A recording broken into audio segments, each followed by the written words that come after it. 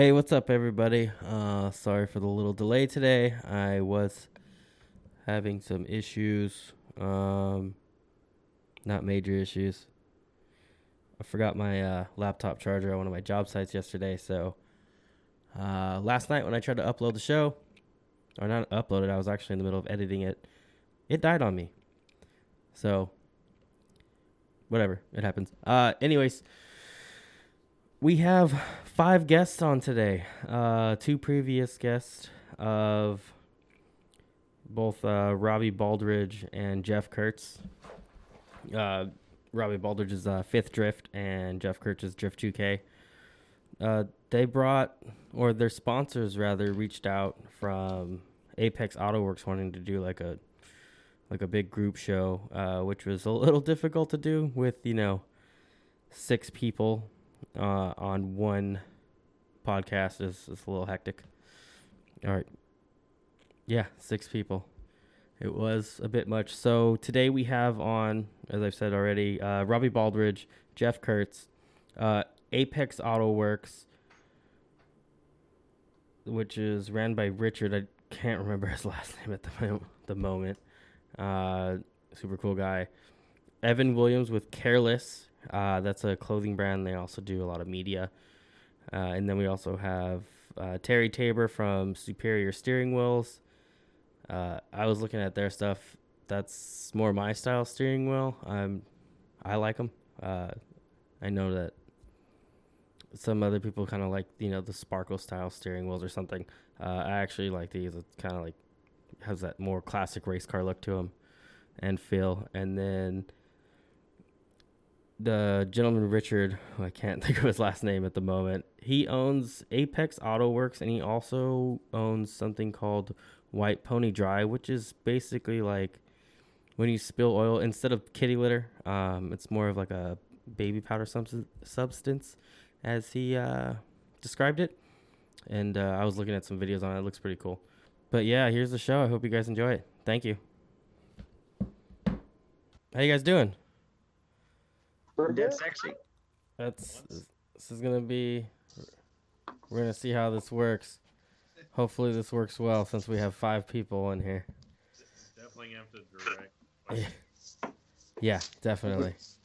We were talking maybe a thing of you actually calling on us to speak before we actually speak. Running like a first grade class. It's recording right now, but I could always delete this out later. You guys want to run over that real quick? How you guys want to do it? Sure. That's the only option I had for it, so you guys tell me. Or we just carry on and rock on. Let's go. We can always do that. Do it live. That works for me. All right, let's go. All right. Yeah, why not? So today we have on again. Hang on. I'm not good. I forgot everyone's name already. And I have it all written down. Give me a second. Look at my notes. I know exactly. Notes. What the hell? Yeah, man, I try to be a little bit prepared. A little bit, not a lot. Oh, wait, here's my notes. Is it a Snickers wrapper?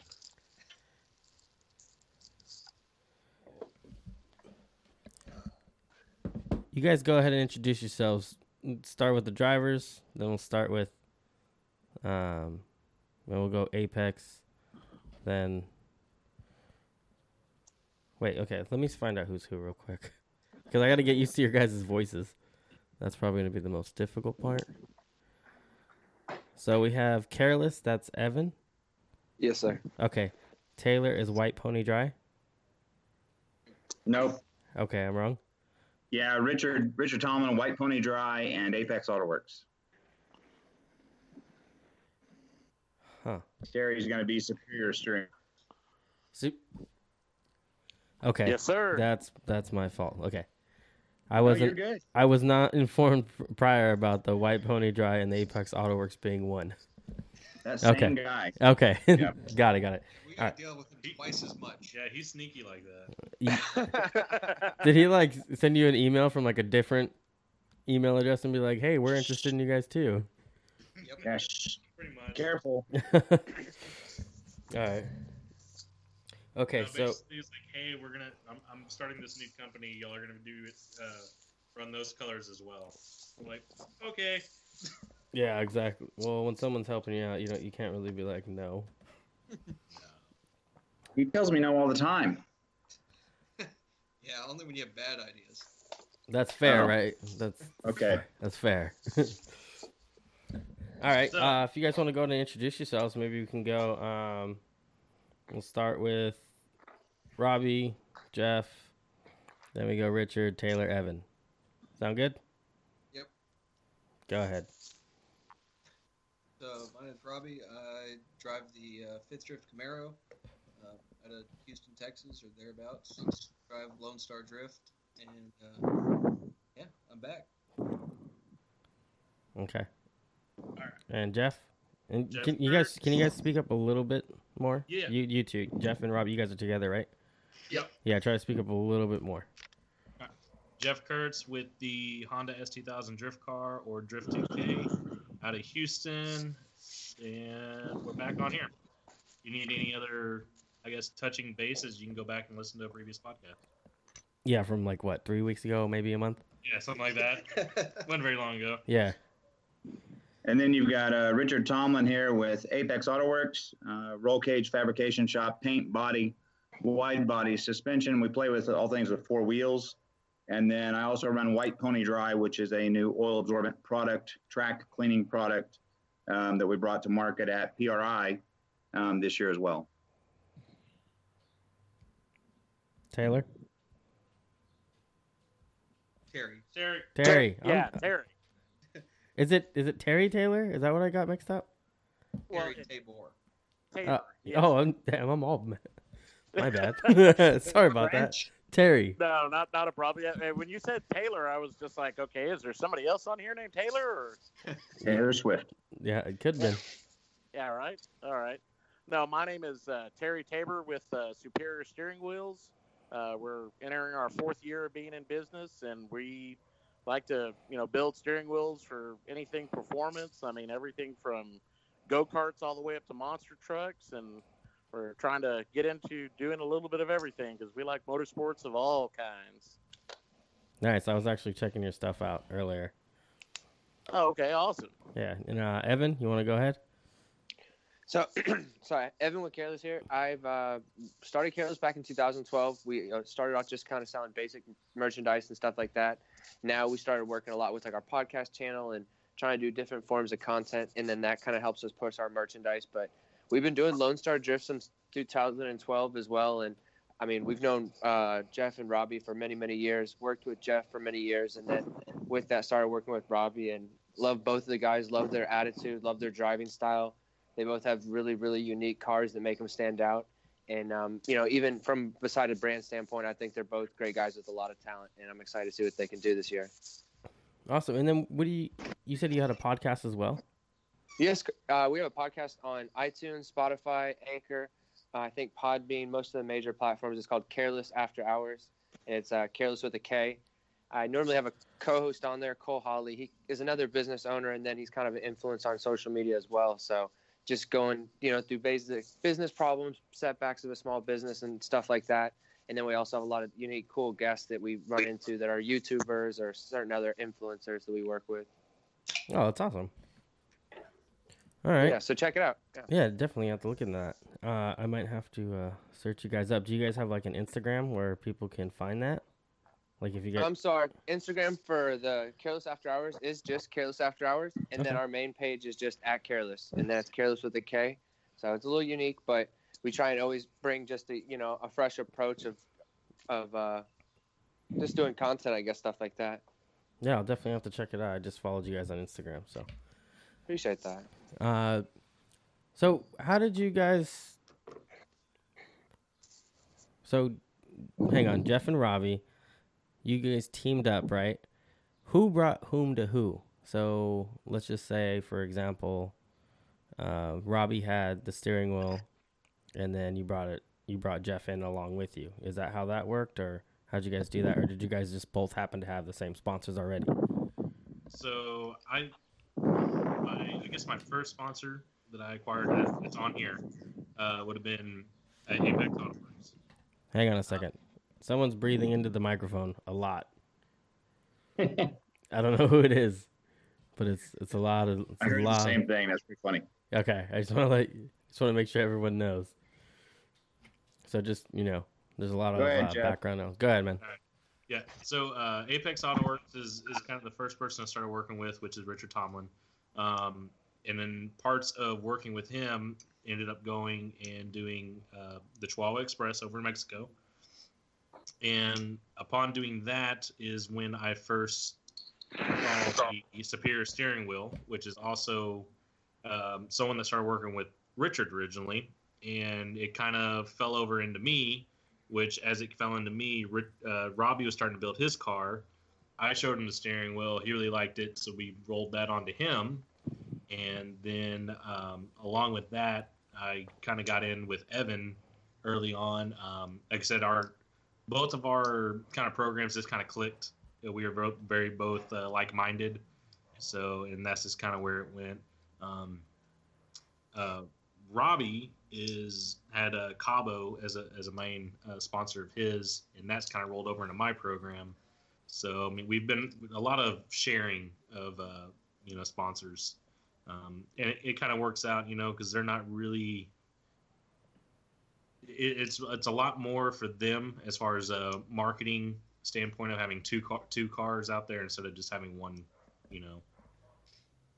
Like for us, it's a huge thing to have two cars out there running the same products or the same paint scheme or similar cages. That's the benefit of having a team approach to it. Yeah, because if you get pictures with, both cars next to each other, both cars running with each other, it's quite a bit more impressive than having one car with some sponsors on it buried in a sea of broken 240s. Where if you have two fairly well put together cars with the logos on them, it looks nicer, in my opinion. I agree. I'm tired of seeing 240s. I promise. Well, I'll throw this out there just because I'm the paint and body guy, but go to any first round that we've had at TX2 at Lone Star Drift and look at the quality. I mean, Fielding brings out some really nice paint jobs at the beginning of the year, but I mean, next to Jeff and Robbie, there's not a lot of cars that come out that are, we'll use the word finished. Most are mismatched or most are dull 15, 20-year-old paint. Yeah. And I could see it both ways. That you really do need to have your car looking good, but at the same time, some people are kind of out of their own pocket, and that's kind of not in the budget sometimes. Like you're barely scraping by to get to the round. Oh yeah. Speaking from personal experience. Yeah, Robbie and Jeff are both scraping by, I promise. And I scrape by as well. And I think there's times that you have to step out and make things happen. And Jeff's been up some late nights in the shop helping me put my piece of crap car back together. The Apexo set. He's been with me in Mexico when I've broken it beside the road and blown the LS up. And those are things where I, as a business owner, make those sacrifices to take the time to make sure that his car is painted and in tip-top shape for the first event of the year, and the second, and the third, and the fourth, and the fifth. And now we've picked up Robbie and doing the same thing, and cars are in a similar theme. The royal blue is the same color that both cars have, basically a candy blue. And then some accent colors. You can tell the two cars are a team, yet they're both independent. And as Robbie said, when you have two cars on track that are similar, it definitely sends a completely different message than one really nice car. Yeah, definitely. Especially when it kind of shows that whole, when you're trying to get to pro, that's kind of what you're supposed to kind of do anyways. At least, I don't know if you guys watch like NASCAR or anything, or like F1 stuff. Like a lot of their teammates, the cars look almost identical, or if not identical. Right. I mean, like look at FD. What's more impressive when Odie and Matt or James and Peter running with each other, or when like Brody and Josh Robinson are running with each other? Neither one of those is a bad looking car technically. It's just you put the pair together and it's something different. Definitely. Because drifting's supposed to be about having, not supposed to be about, but drifting is everyone kind of has like their own individual style, and then when you kind of have something like two identical cars, that's always cool to look at, no matter what you see, because it's really hard to build one car, let alone build the same one again. Yeah, and it increases your presence as well for both drivers. Definitely. Which benefits all of us as sponsors in the end. So, but sometimes you've got to reach a little farther and do more than you normally would. You aim at nothing, you'll hit it every time, so you've got to set a individual standard for yourself of what you want to do. And early on with Jeff and my partnership, it was very clear that he wanted the same look I did, which was basically being able to say at any time, we had a top 5, a top 3 looking car. Performance is always great, but we're more interested in what the look of the car was, because that's what reflects on the sponsors. That's what reflects on my shop and my identity. Yeah.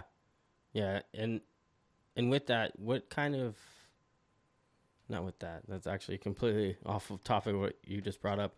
What? When you're looking for, or not necessarily looking, but when someone approaches you about a sponsorship, what are key things that you look for that you're willing to work with, and what are things that you just, it's a flat out no, like I don't work with this type of, if someone's, offering this, it's not something I care about or something like that. I'm trying to word the question. Yeah. So the first thing is going to be personal relationships. Okay. I've been approached, I can't say by numerous, but at least 8 to 12 drifters for sponsorship, which is going to be nothing compared to Evan, because Evan's got all kinds of drifters that want his merchandise. He's out there. Mine is usually, it's somebody that I've known, and then somebody that's got very similar goals. I'll give you an example. So the cars that literally have the bumpers falling off, the kids that have the 4 colors of hair, that can't wear clothes that match at all, those aren't people I want representing me. And it sounds really shrewd, because I was a guy that had the hippie hair down to my waist. I was a guy that had pinky braids in that hair at one time. And I didn't give a fuck about what people thought. But now that I'm much older and I have a financial interest in it, if you can be just a little more mainstream, it's a whole lot easier for me to support you. Yeah. And I'll steal Evan's word of careless with a K. He only changed one letter. He didn't change the whole word careless. He just changed one letter of it. It's okay to be a little different, but you've still got to kind of conform to it, to where the other customers I get know that they're not walking into a thrift store to get something. Because I'm not making money on the work that I'm doing. Why would I do it? Okay. So it's interesting. There's a lot of drifters that could possibly bring a lot to the table, but in the end, you're looking for value on what that person brings to you. And some type of professional presence. Some type of professional presence. And a lot of people say that immediately goes to social media, because that's measurable right now. But you can see a lot more when you actually show up to an event with them and just kind of hang back. You don't need to be right up front. Hang back for a little bit and watch and see what's going on. You can learn a lot. You can learn a lot about people and how they conduct their business, because they're representing you, right? I mean, yeah, they've got your name all over their car, or all over their outfit. Now getting ready to be driving suits. I mean, it's come a long way. And shit, Jeff, how long has it been now? I don't even know. Before I got into my new house, right? Yeah. So it's 7 years. 7 years. 7, 8 years, something like that. And the other thing I think you have to think about, because I've dealt with sponsoring some people in work and whatever else. Something you have to think about is, could you take that person and go to a show like SEMA or PRI and put them in your booth for a week or for a day, and have them talk to people, or even just be there as a face? Would you do it with all the drifters? Probably not. Do you want to pick only on that? Maybe not, but it helps. Yeah. It's a reality. You know? Is the person approachable type deal? Yeah, I mean, just professional enough to stand in a booth for a weekend at a show, or, even like in the pits at FD, are they approachable enough to stand there and talk to somebody about your product or your brand? Do they have basic communication skills? Yeah. Well, and one of the other big things for me, especially since I've started Superior, and the bigger we are getting, the the more and more sponsorship requests we do get, and one of the things for me right off the bat is if it sounds like, and I get a lot of them via either Facebook or Instagram, anything like that, request that way, that's already kind of like a red flag. You're hitting me up on Facebook about a sponsorship, but you can tell right away is if their motivation is just to get free stuff, that right there is an automatic no. I mean, if they're in it because they just want, something for free, or if they come to you kind of like what you said, Richard, the professionalism, if they're coming at you and they have a plan, look, this is what I would like to do for you. And in return, have your product, because that's basically what it boils down to. It has to be worth it for the company to sponsor the driver. It's about what's in it for the company, not what's in it for the driver. And when you can tell if somebody has that mindset when they're talking to you about a sponsorship, almost instantly. And if they have that mindset, you're at least going to get my attention. But if it's, you send me a Facebook request at, or a Facebook message at 2 or 3 in the morning on a Saturday night saying, hey, would you like to sponsor me? I race this and wherever. It's kind of like, yeah, no. Step back and take some time to get to know the people that you want to sponsor you and get involved in their business a little bit first. And the other thing I'll say is the people that come in looking for stuff for free are pretty much the first ones to get kicked to the curb. I try and look at everything as a partnership of, I will reduce my operating expense and cut out my profit to make something happen. I think 3 of like the 6 times we painted Jeff's car, it's been me painting him. And that's because it saves the cost of paying a painter to do it. Yeah. And you make those individual sacrifices as a business, but you expect that racer to do the same thing. Right. They're to bring that back to the table. Jeff is lucky in the fact that he has the mechanical skills that he does, and he doesn't mind riding with me in a car in Mexico. So that's been some of the benefits there, is him assisting me with that stuff as well. Robbie, kind of an LS guru, so he's helped me out on a few things as well there. So it's growing and finding the right sponsor. I think the other thing is don't jump out there thinking that everybody's going to sponsor you or you're going to go get this one person. Sponsorships can come in the strangest shapes and sizes. It's interesting.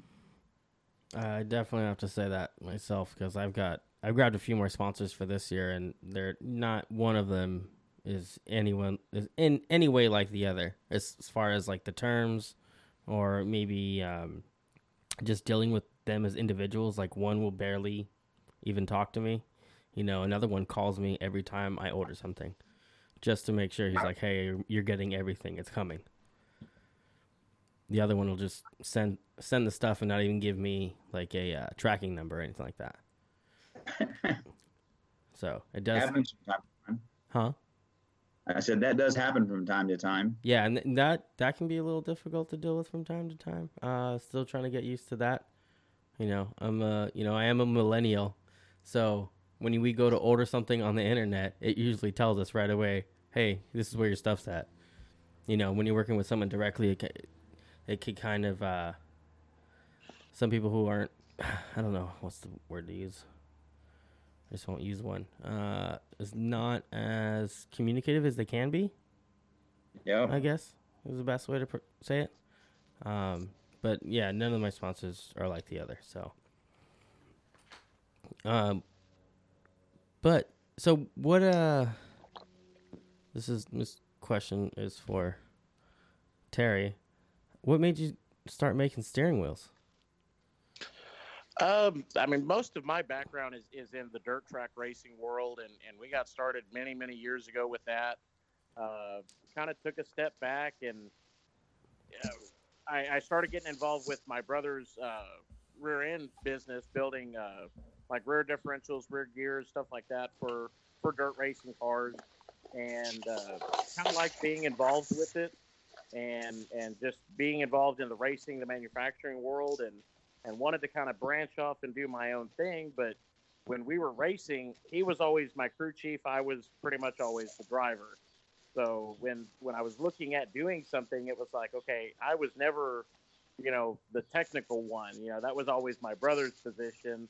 So I kind of looked at it and I was like, well, what's the one thing that I know? I always had a steering wheel in my hand, and kind of looked at some of the things of the steering wheels and stuff I've had over the years, and man, I wish they would do this, or I wish they would do that. Well, instead of waiting for I was just like, you know what, I'm gonna go ahead and give it a try and throw it out there. And my brother thought I was nuts wanting to build steering wheels for a living, and like I say, here we are now, starting year 4, and we've reached places I would have never thought possible, and including being.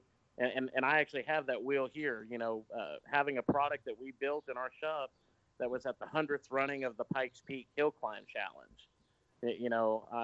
I have a love for racing in all forms. So, that was the other thing. A steering wheel is a steering wheel. I mean, for the most part. I mean, No, it's not. Well, What the hell are you saying, sir? Well, essentially, a steering wheel. A steering wheel is one of the most universal parts to that can be used in every type of racing.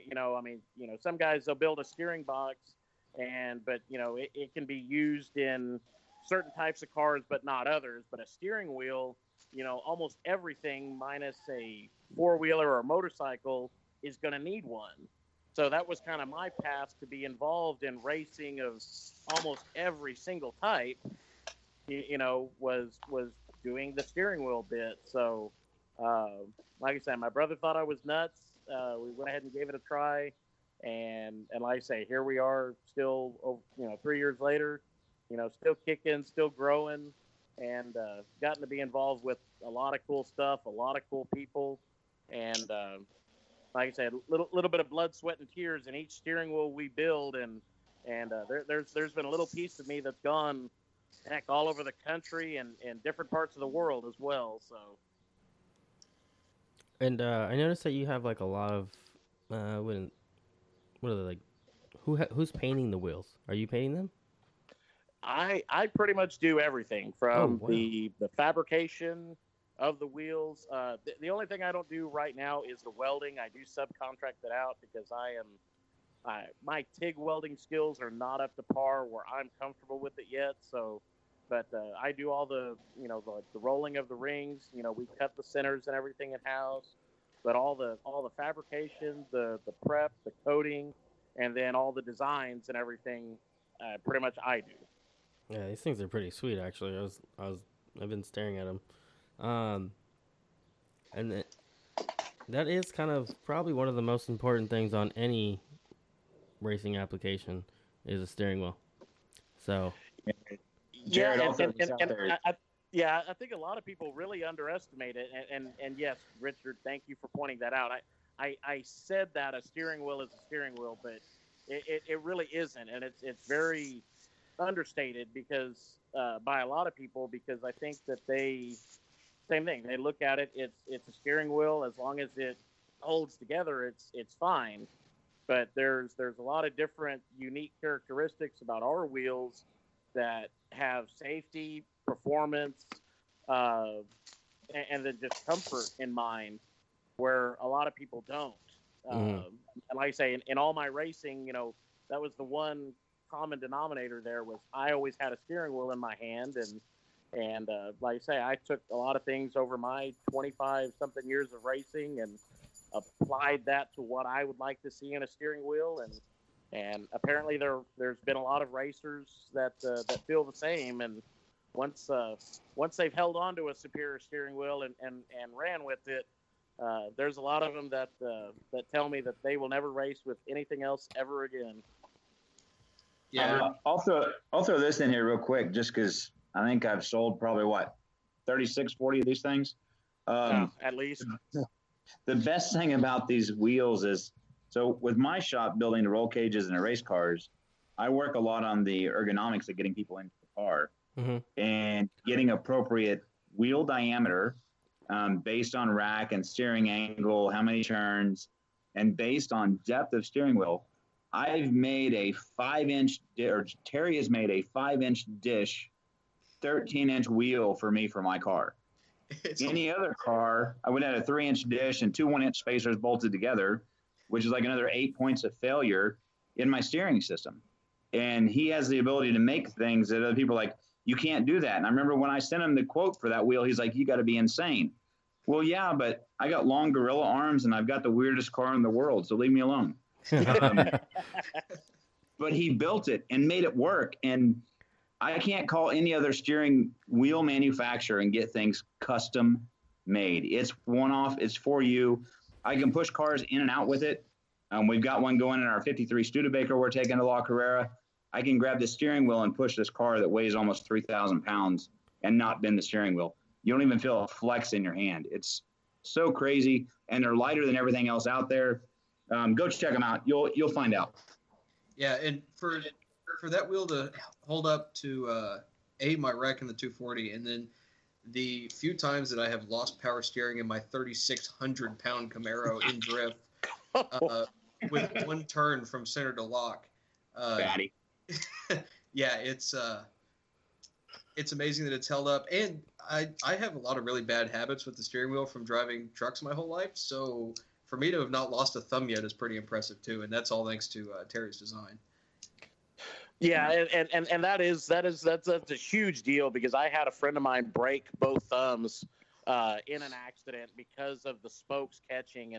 And to me, when I started this deal, I was like, okay, if we're going to do this, we're going to do it with some innovation and try to include things, not just make another steering wheel because there needs to be another steering wheel brand out there.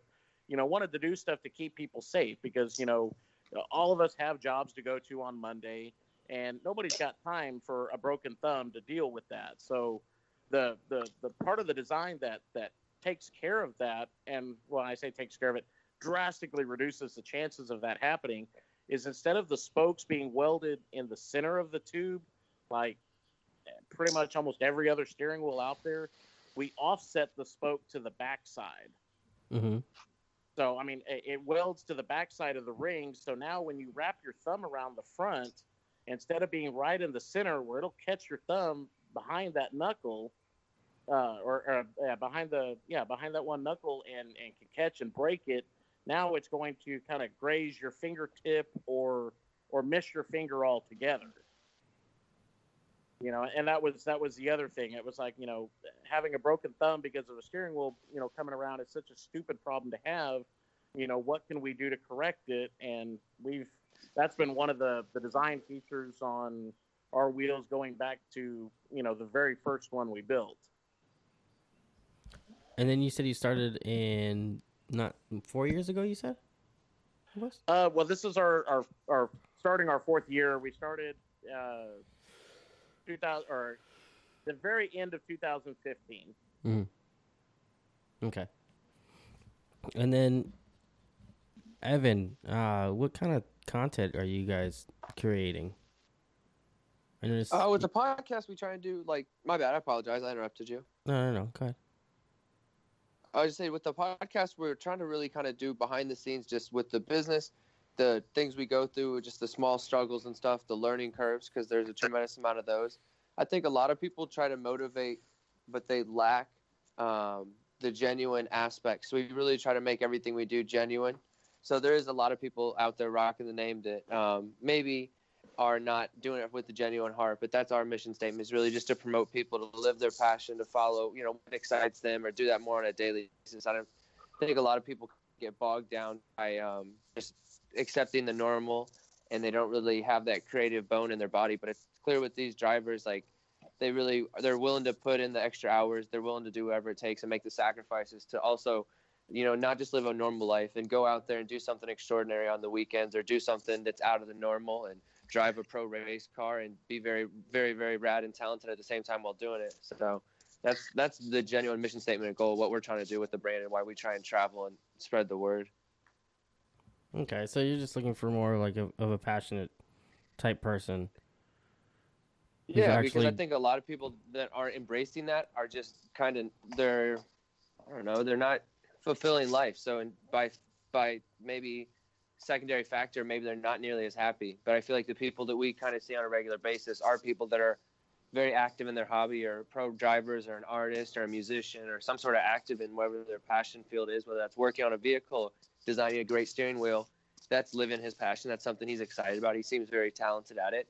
So I feel like that's kind of living careless to his style. But to the people that just go have some basic job and don't really try and do anything creative with their time, or potentially try and build something, I think that there's some sort of lack of enjoyment that happens because of that. Yeah, I can definitely see that. Like, there's a lot of people I know that are just like, I want to go, to Vegas this weekend. I'm like, wow, didn't you do that like a month ago? Yeah. It's, I get it. Like, everyone's hobby is different. If your hobby is going out, getting trashed, and spending all your money in one night. Not that I should be talking, because I spend it all in one day as soon as I get paid on stupid car parts. But I mean, it just depends on what you're trying to build, man. And if that's, you aspire to go to Vegas and have those memories, then I hope that scales to something in the long run. But where I think Robbie and Jeff would be set aside is because what they're building isn't ordinary. It's hard. It's not overnight. mm-hmm. It takes time. It takes creativity. The body of their vehicles, the style of their vehicles, the style of their driving, that's what sets them apart. And I think that's what the careless mindset is. That's what the careless hustle is, and that's what I would want to be a representation of our brand, is someone that's very clearly living, I hate to say the word lifestyle, but I use the word culture more. They're really living that careless culture, because it's not easy. You're out there for 2-3 days at a time. You're going to be sweating profusely. I mean, these guys have wives and children and family, so it's like even your families are super dedicated to that lifestyle. It's not easy. I mean, Jeff's wife, they've had a kid, and they're still active as many events as they can. And I think that's what makes them careless, and that's what makes them awesome. That's why I have so much respect, is even in the tougher parts of being involved in the culture, they're still willing to make those sacrifices. And that's what the whole careless aspect is. That's how you stand out to me. And that's what makes these, unique guys that I really would aspire to work with on a long-term basis. That's very well put. Home run. Yeah, that's very well put. It's not. There's like no negative. There's nothing negative about it. It's very very well put. People don't know. Are we going to talk about Robbie's hair? That was a great area. Robbie, He's got a strong hairline. Like, is it moving back strongly, or? No, It's beautiful. Priceless. Golden locks. There we go. I gotta see.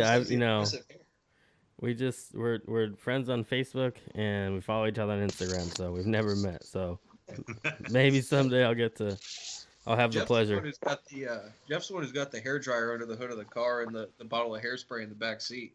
Well played, it takes him 12 minutes to take his helmet off. I gotta look the part.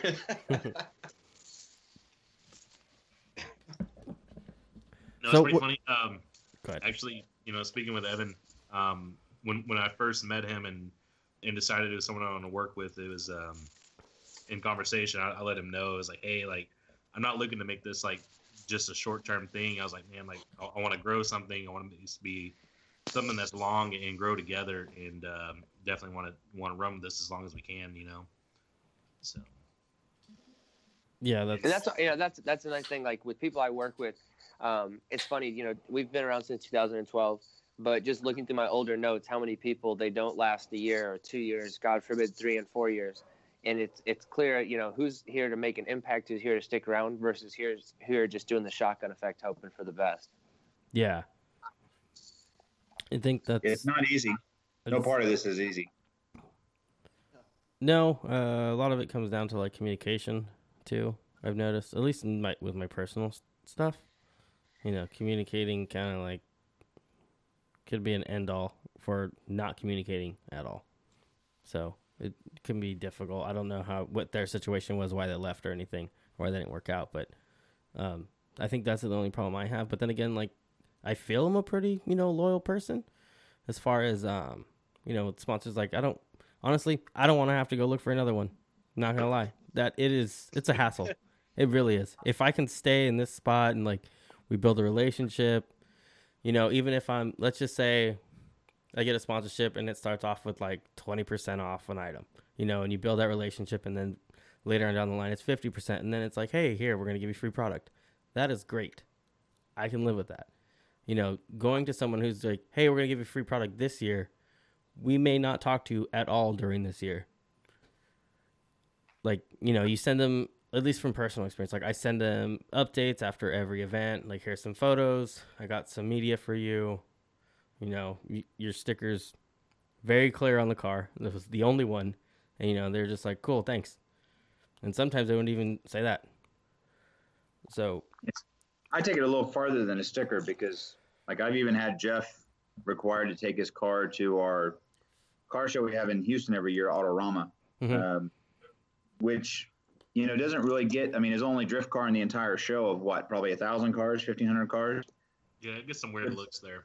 Yeah, there's things that you do for your sponsors that keep your sponsors happy, and it may not always be what you think is wise or the best use of your time. Yeah. And I'm probably one of those odd guys, but that's where Jeff and Robbie have excelled is any car meets. We're blessed to be in Houston with a lot of sunshine and really good weather through the winter. And how many car events have you done in the last 4 months, Robbie? What do you think? Car shows?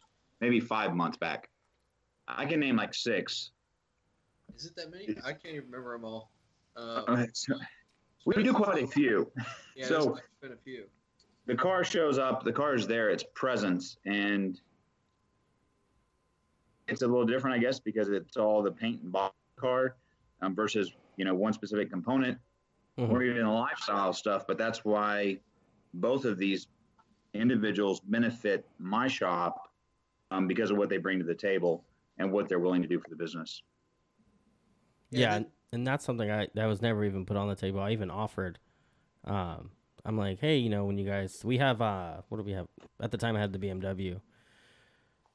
I can't think of what the show's name is right now, and it's about to be here soon. It's a really large BMW show, and it's always at Fontana Speedway. For some reason, I can't think of the name. So I was like, hey, I'd like to go. And they're like, oh, yeah, you know, we're not going to be out there. I ended up going, and they had a booth set up. Wow. So that's harsh. Yeah, I was like, oh, thanks. Damn. So I was just like, whatever. The other thing that we find at work, because I have like 4 or 5 sponsored people that I kind of work with at work, but one of the biggest things for us, because we're a component manufacturer and, you know, we're always working on different things. So not so much with Richard, but maybe more so with Terry, is the well, I really like to get back from sponsored individuals is information on the product they're using and how we can make it better. Is a huge deal for us. We have 4 or 5 sponsored shooters, and they're basically test beds for us. We give them stuff and they test it, and we find out what we need to make changes to.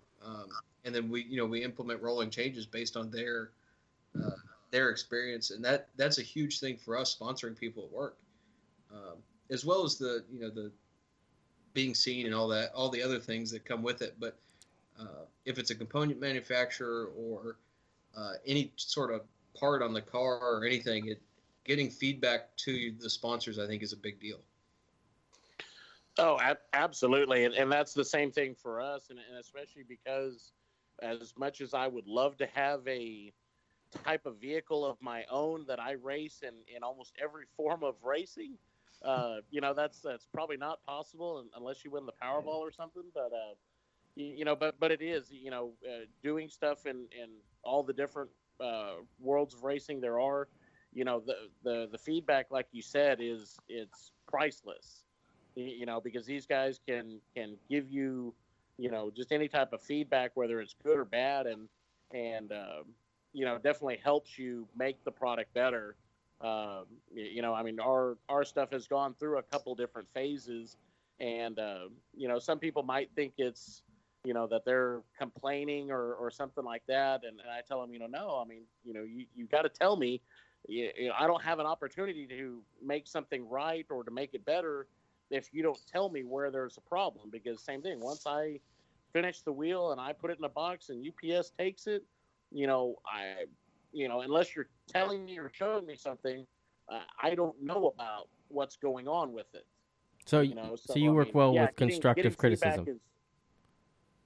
Right, exactly. I mean, like I say, it's always nice when I hear from people saying that, oh, this is the best steering wheel we've ever had. I never want to race with anything ever again. That is great, but feedback from people who will tell us, hey, what if you did this, or what if we tried this, and that's just as valuable and just as good, because we know we've started out with a great product, but we always want to make it better, because we know there is always that room for improvement. And what if someone just has a personal preference? Right, exactly. So yeah, that feedback is very, very important. That's good.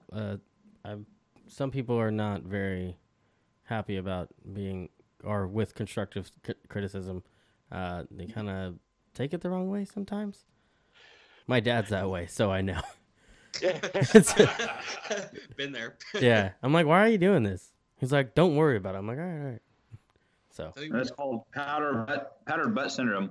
Once they've powdered your butt, you cannot give them advice. Huh. Good to know. Keep that in mind. I'm gonna let my son know that. Just shut up. Yeah. Don't you? That's your 2 cents right there. You right there. You That's stay your quiet. value add.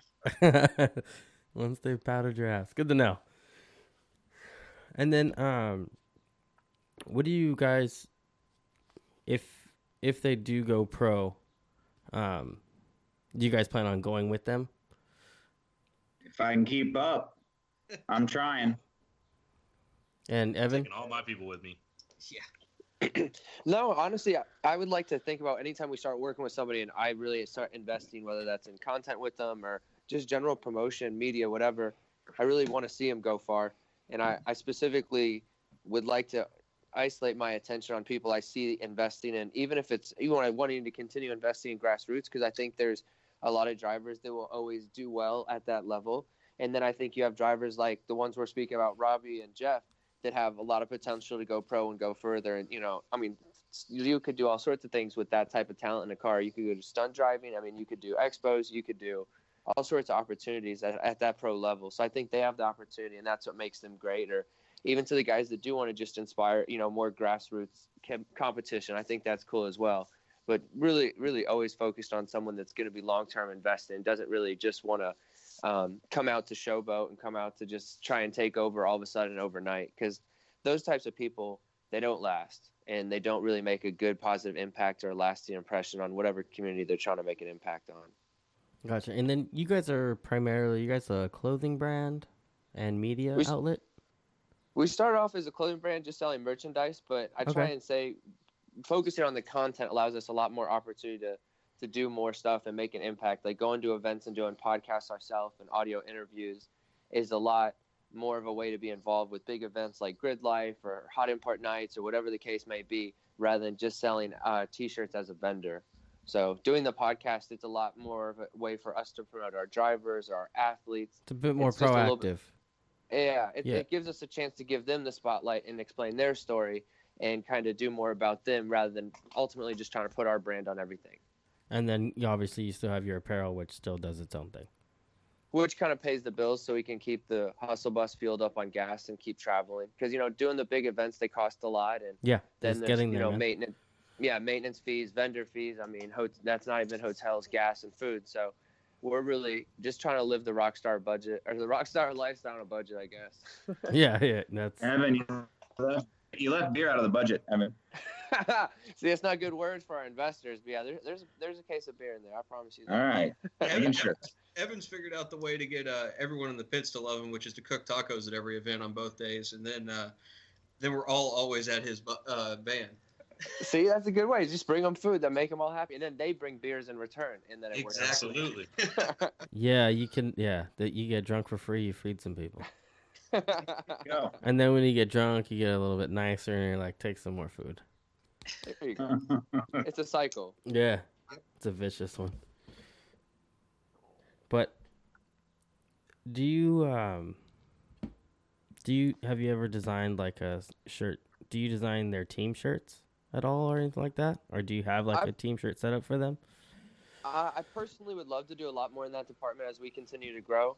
Right now, we do not have like a specific designated designer, but working with Jeff for as long as we have, He really made it like, because I always talk to any of our athletes or drivers or whatever it may be. I always try and ask what their priority is. And one thing Jeff really wanted was good quality, high quality, just good stuff looking shirts.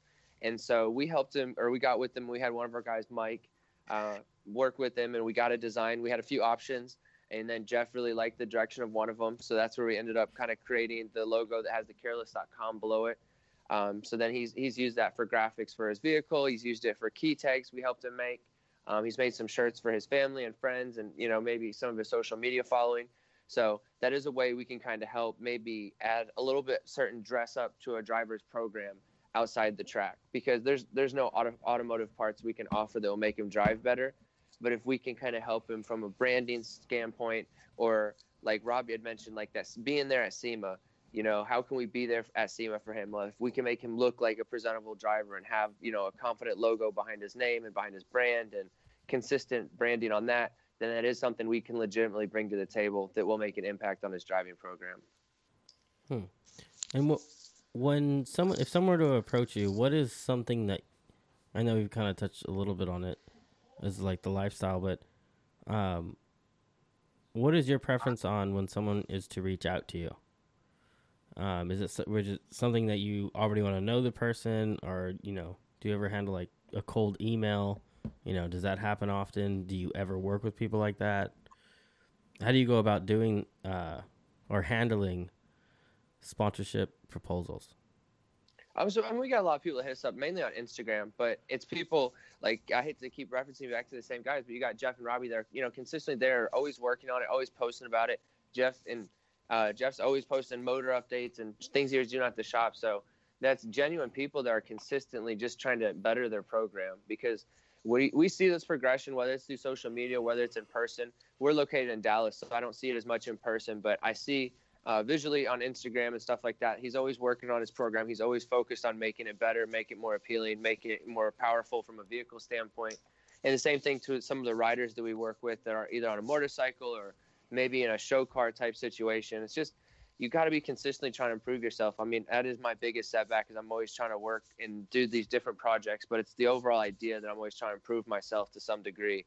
And that's something I see in their program as well. They're consistently out there. You were just referencing Robbie's been at like 4 or 5 or 6 shows, and he's consistently putting his car out there and working to get his brand out there and himself as a driver out there. And that's something I respect. We do a lot of events. We do a lot of content creation as far as photo shoots and activations and pop-ups, and that takes a lot of energy. It takes a lot of time, but that's where we're at as far as a brand, and I respect seeing that in a driver.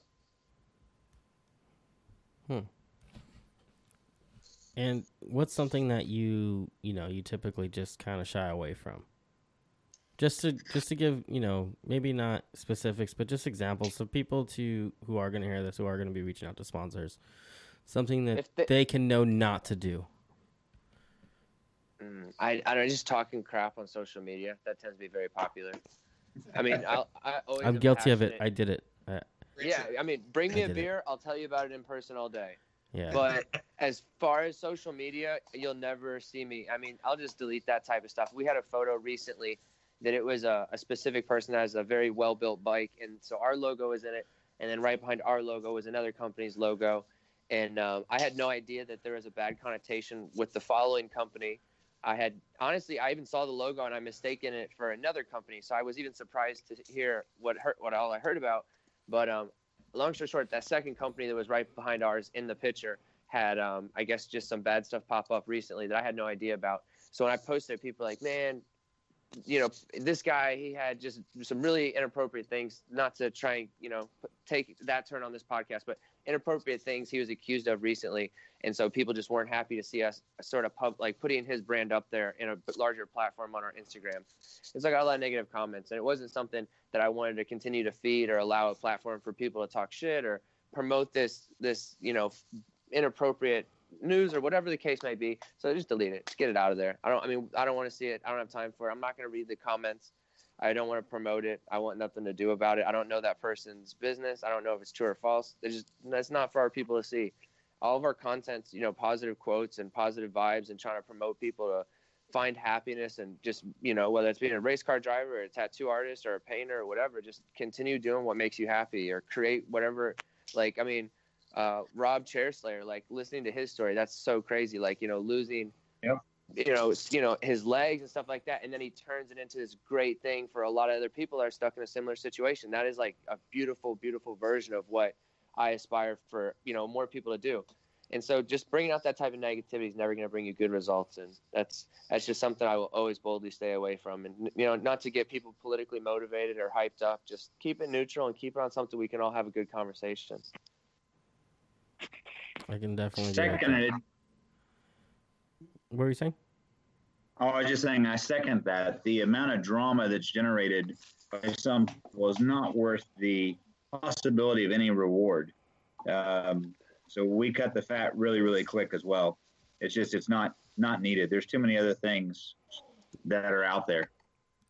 So Yeah, it's a quick way to get cut.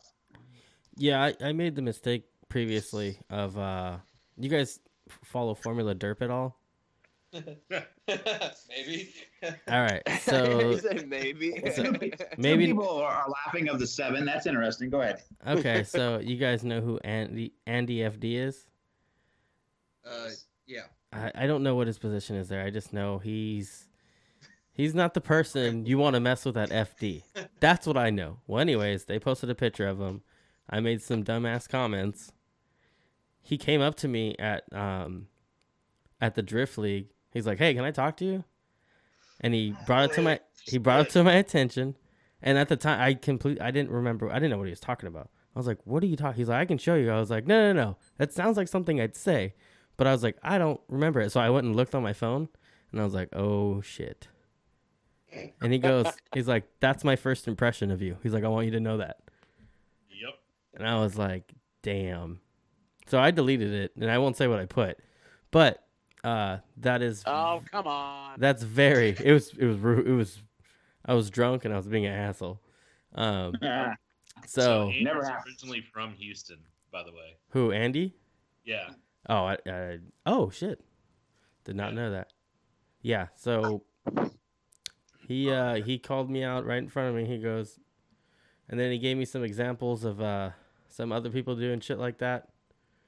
And he goes, if you make it to Pro 2, he's like, you have to deal with me now. I was We got like, some great stories of Andy. duly noted, thanks. We got some great stories from friends that ran Pro 1 and Pro 2 of their run-ins with Andy. Oh, really? Can you share any? Nope. Yeah. Yeah, he's a hard ass, man. Well, he's passionate about his brand and his He'll think his call you position- out on your shit in a heartbeat. I really respect that from him. No, Yeah, no, he's you Yeah. got to think of what his position is too, though. I mean, I don't know what it is. I was curious. No clue. Grand Poobah. He's like the shit handler. That's all I know. Like, he makes sure Much. shit gets done and no one fucks around. no, Yeah. he's great. Yeah, and so yeah, your online presence is definitely something you need to be careful with. And I know I kind of stand on a slippery, on a fine line sometimes with what I find funny and my sense of humor. So I can't share all the memes that I find funny, but I can share some of them. Hey, I've even posted some things because with the careless name, you think we could get away with almost anything. But I've posted a few videos that I personally thought were very lighthearted and funny, and got extremely hard feedback. So there's two specific ones that come to mind that I thought were very, very innocent, and immediately struck somebody on the wrong side. So we had to go back and delete them. So I can understand, even when you think something's funny, the other person may have a personal situation that affected them negatively, and they could completely look at it differently. Yeah, I've gotten in the habit of saving them when I find them really funny but possibly inappropriate, and then either text messaging or showing somebody over beers next time I see them. Because as much Send as it to your mom. Exactly. See what she says. Well, and that's kind of the same thing for us. I use even my personal Facebook page, just for random funny stuff. And same thing, if you didn't like it, okay, then, delete me then, but even my personal Facebook page is basically everything, just the steering wheels, everything business, I don't even put anything out there. But like you said, I see a funny one, save it, and it's just like, either private message or a text message, all the sick and twisted stuff that I find humorous. Yeah.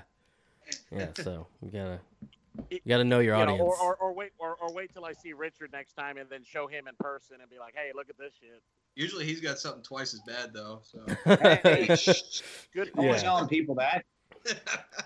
I just don't want anyone to do that, because I made that mistake, and I made that mistake with the worst person you can possibly do that with in Formula Drift. So yeah, pretty much.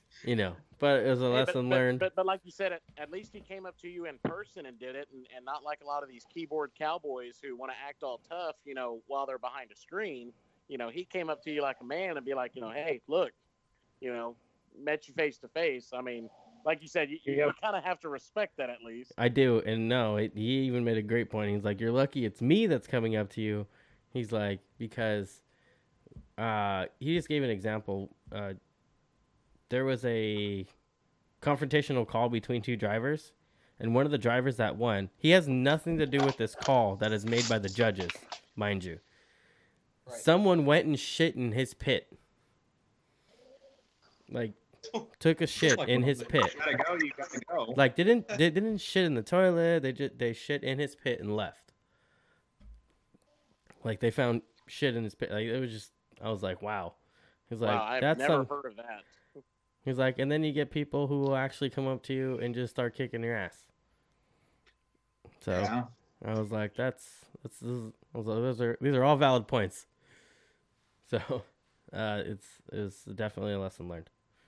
So don't be an asshole online. Yes.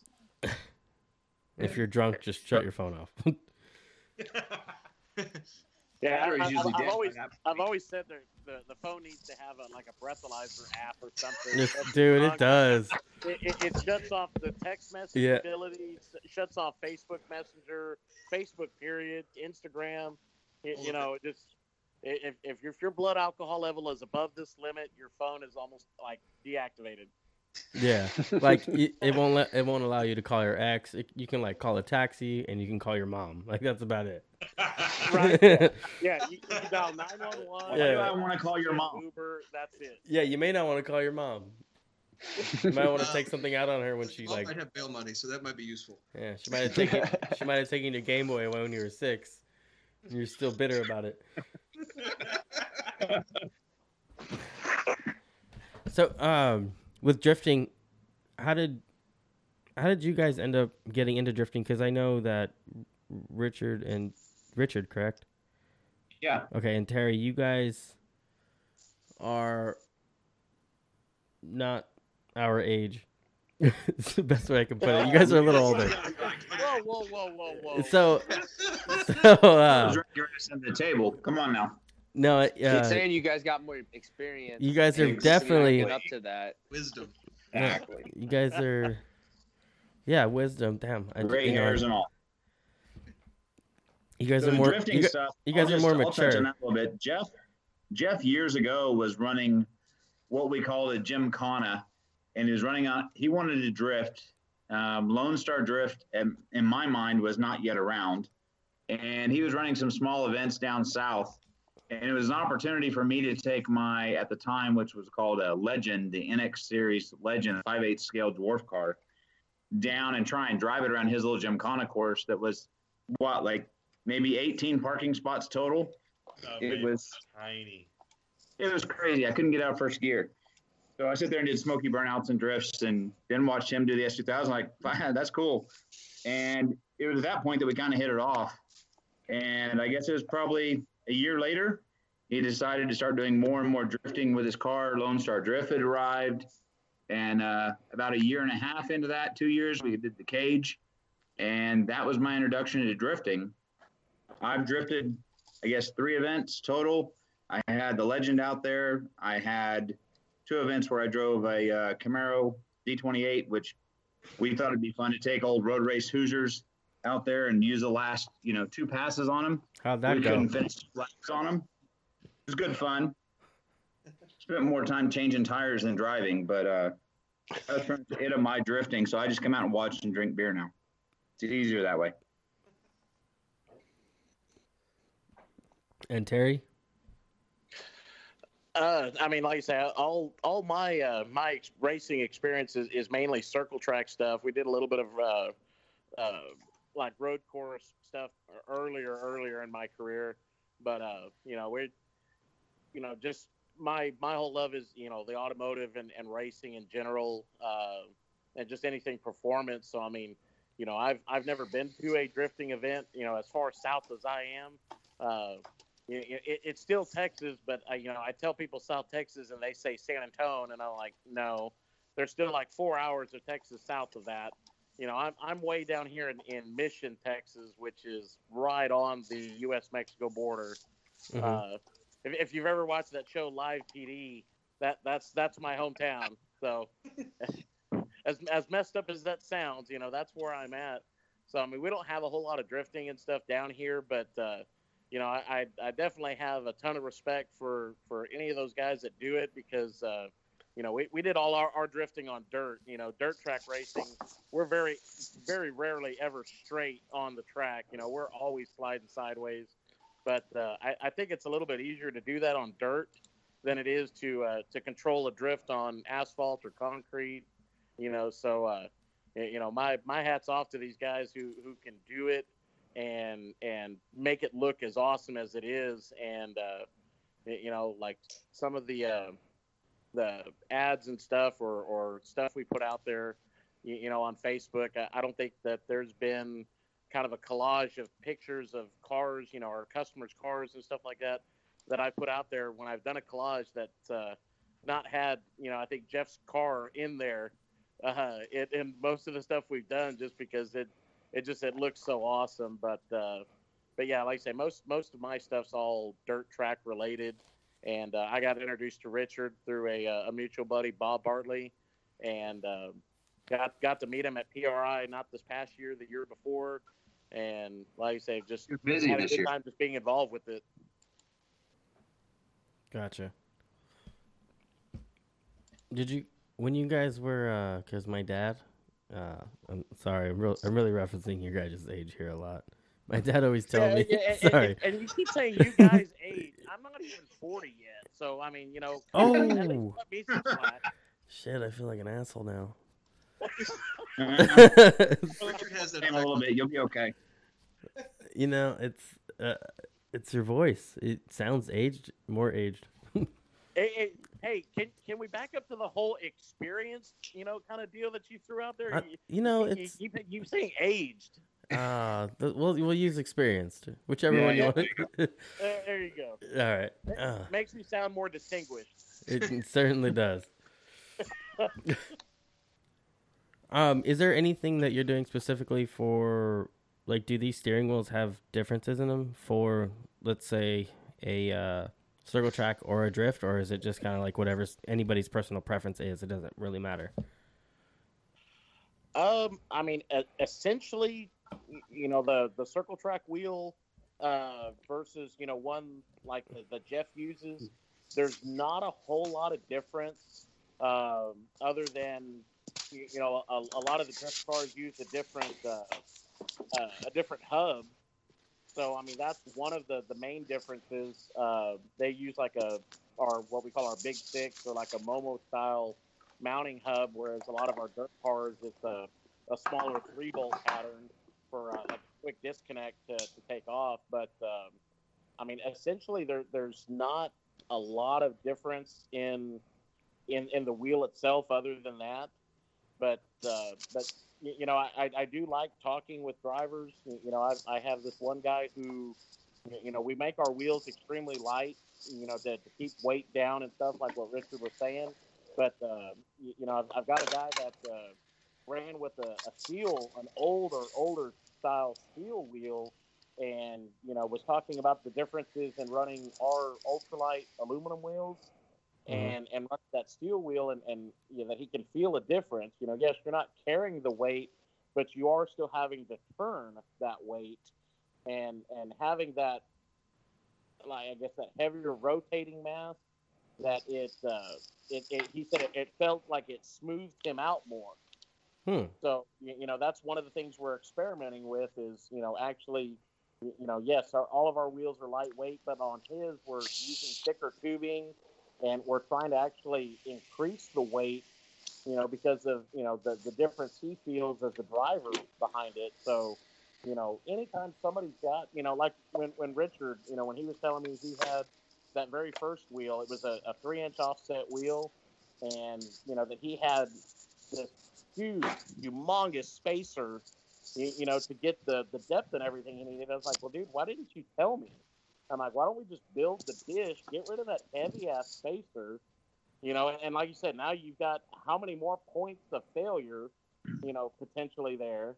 And I'm like, let's build the dish into the wheel. And, it was like, okay, well, we can do that and, get it.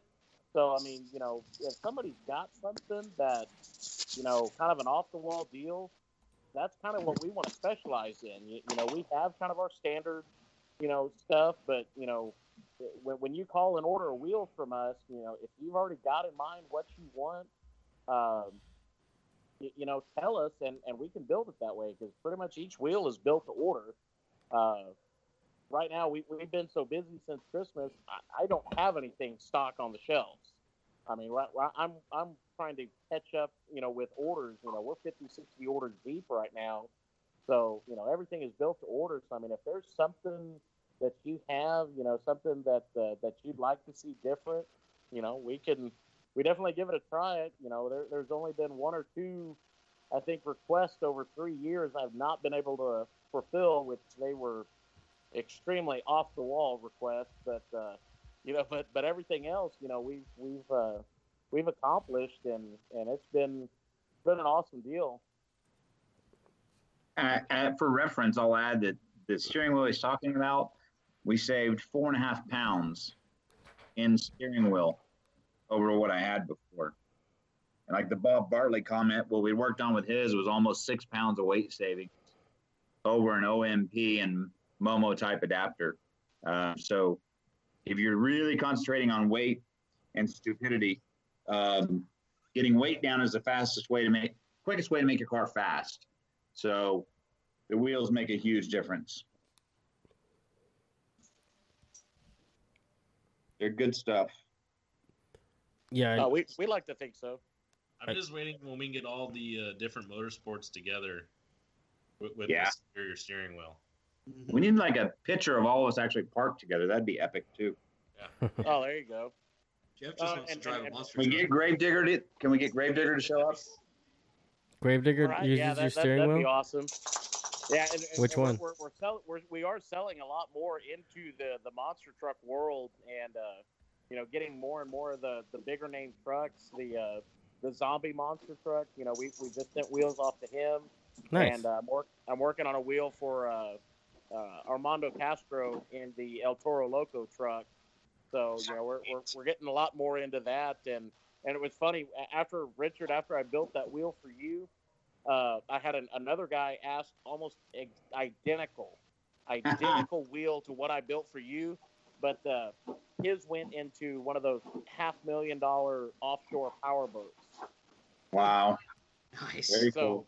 So yeah, like the twin wheel to yours, for the Pikes Peak car, that its twin is in a $500,000 offshore power boat. I'll take the $500,000. Yeah, no kidding. I'll also take the $500,000. We'll split it. It'll work out. If I can get out you know of what kind of cool steering wheels I could build for $500,000? Shoo. Yeah. I think you'd be busy for the rest of your life. Yeah. Right? No kidding.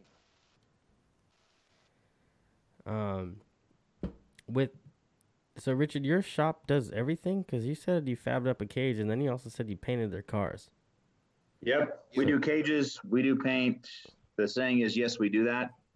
Until we can't do it, then we take it to Jeff and Jim at MSR.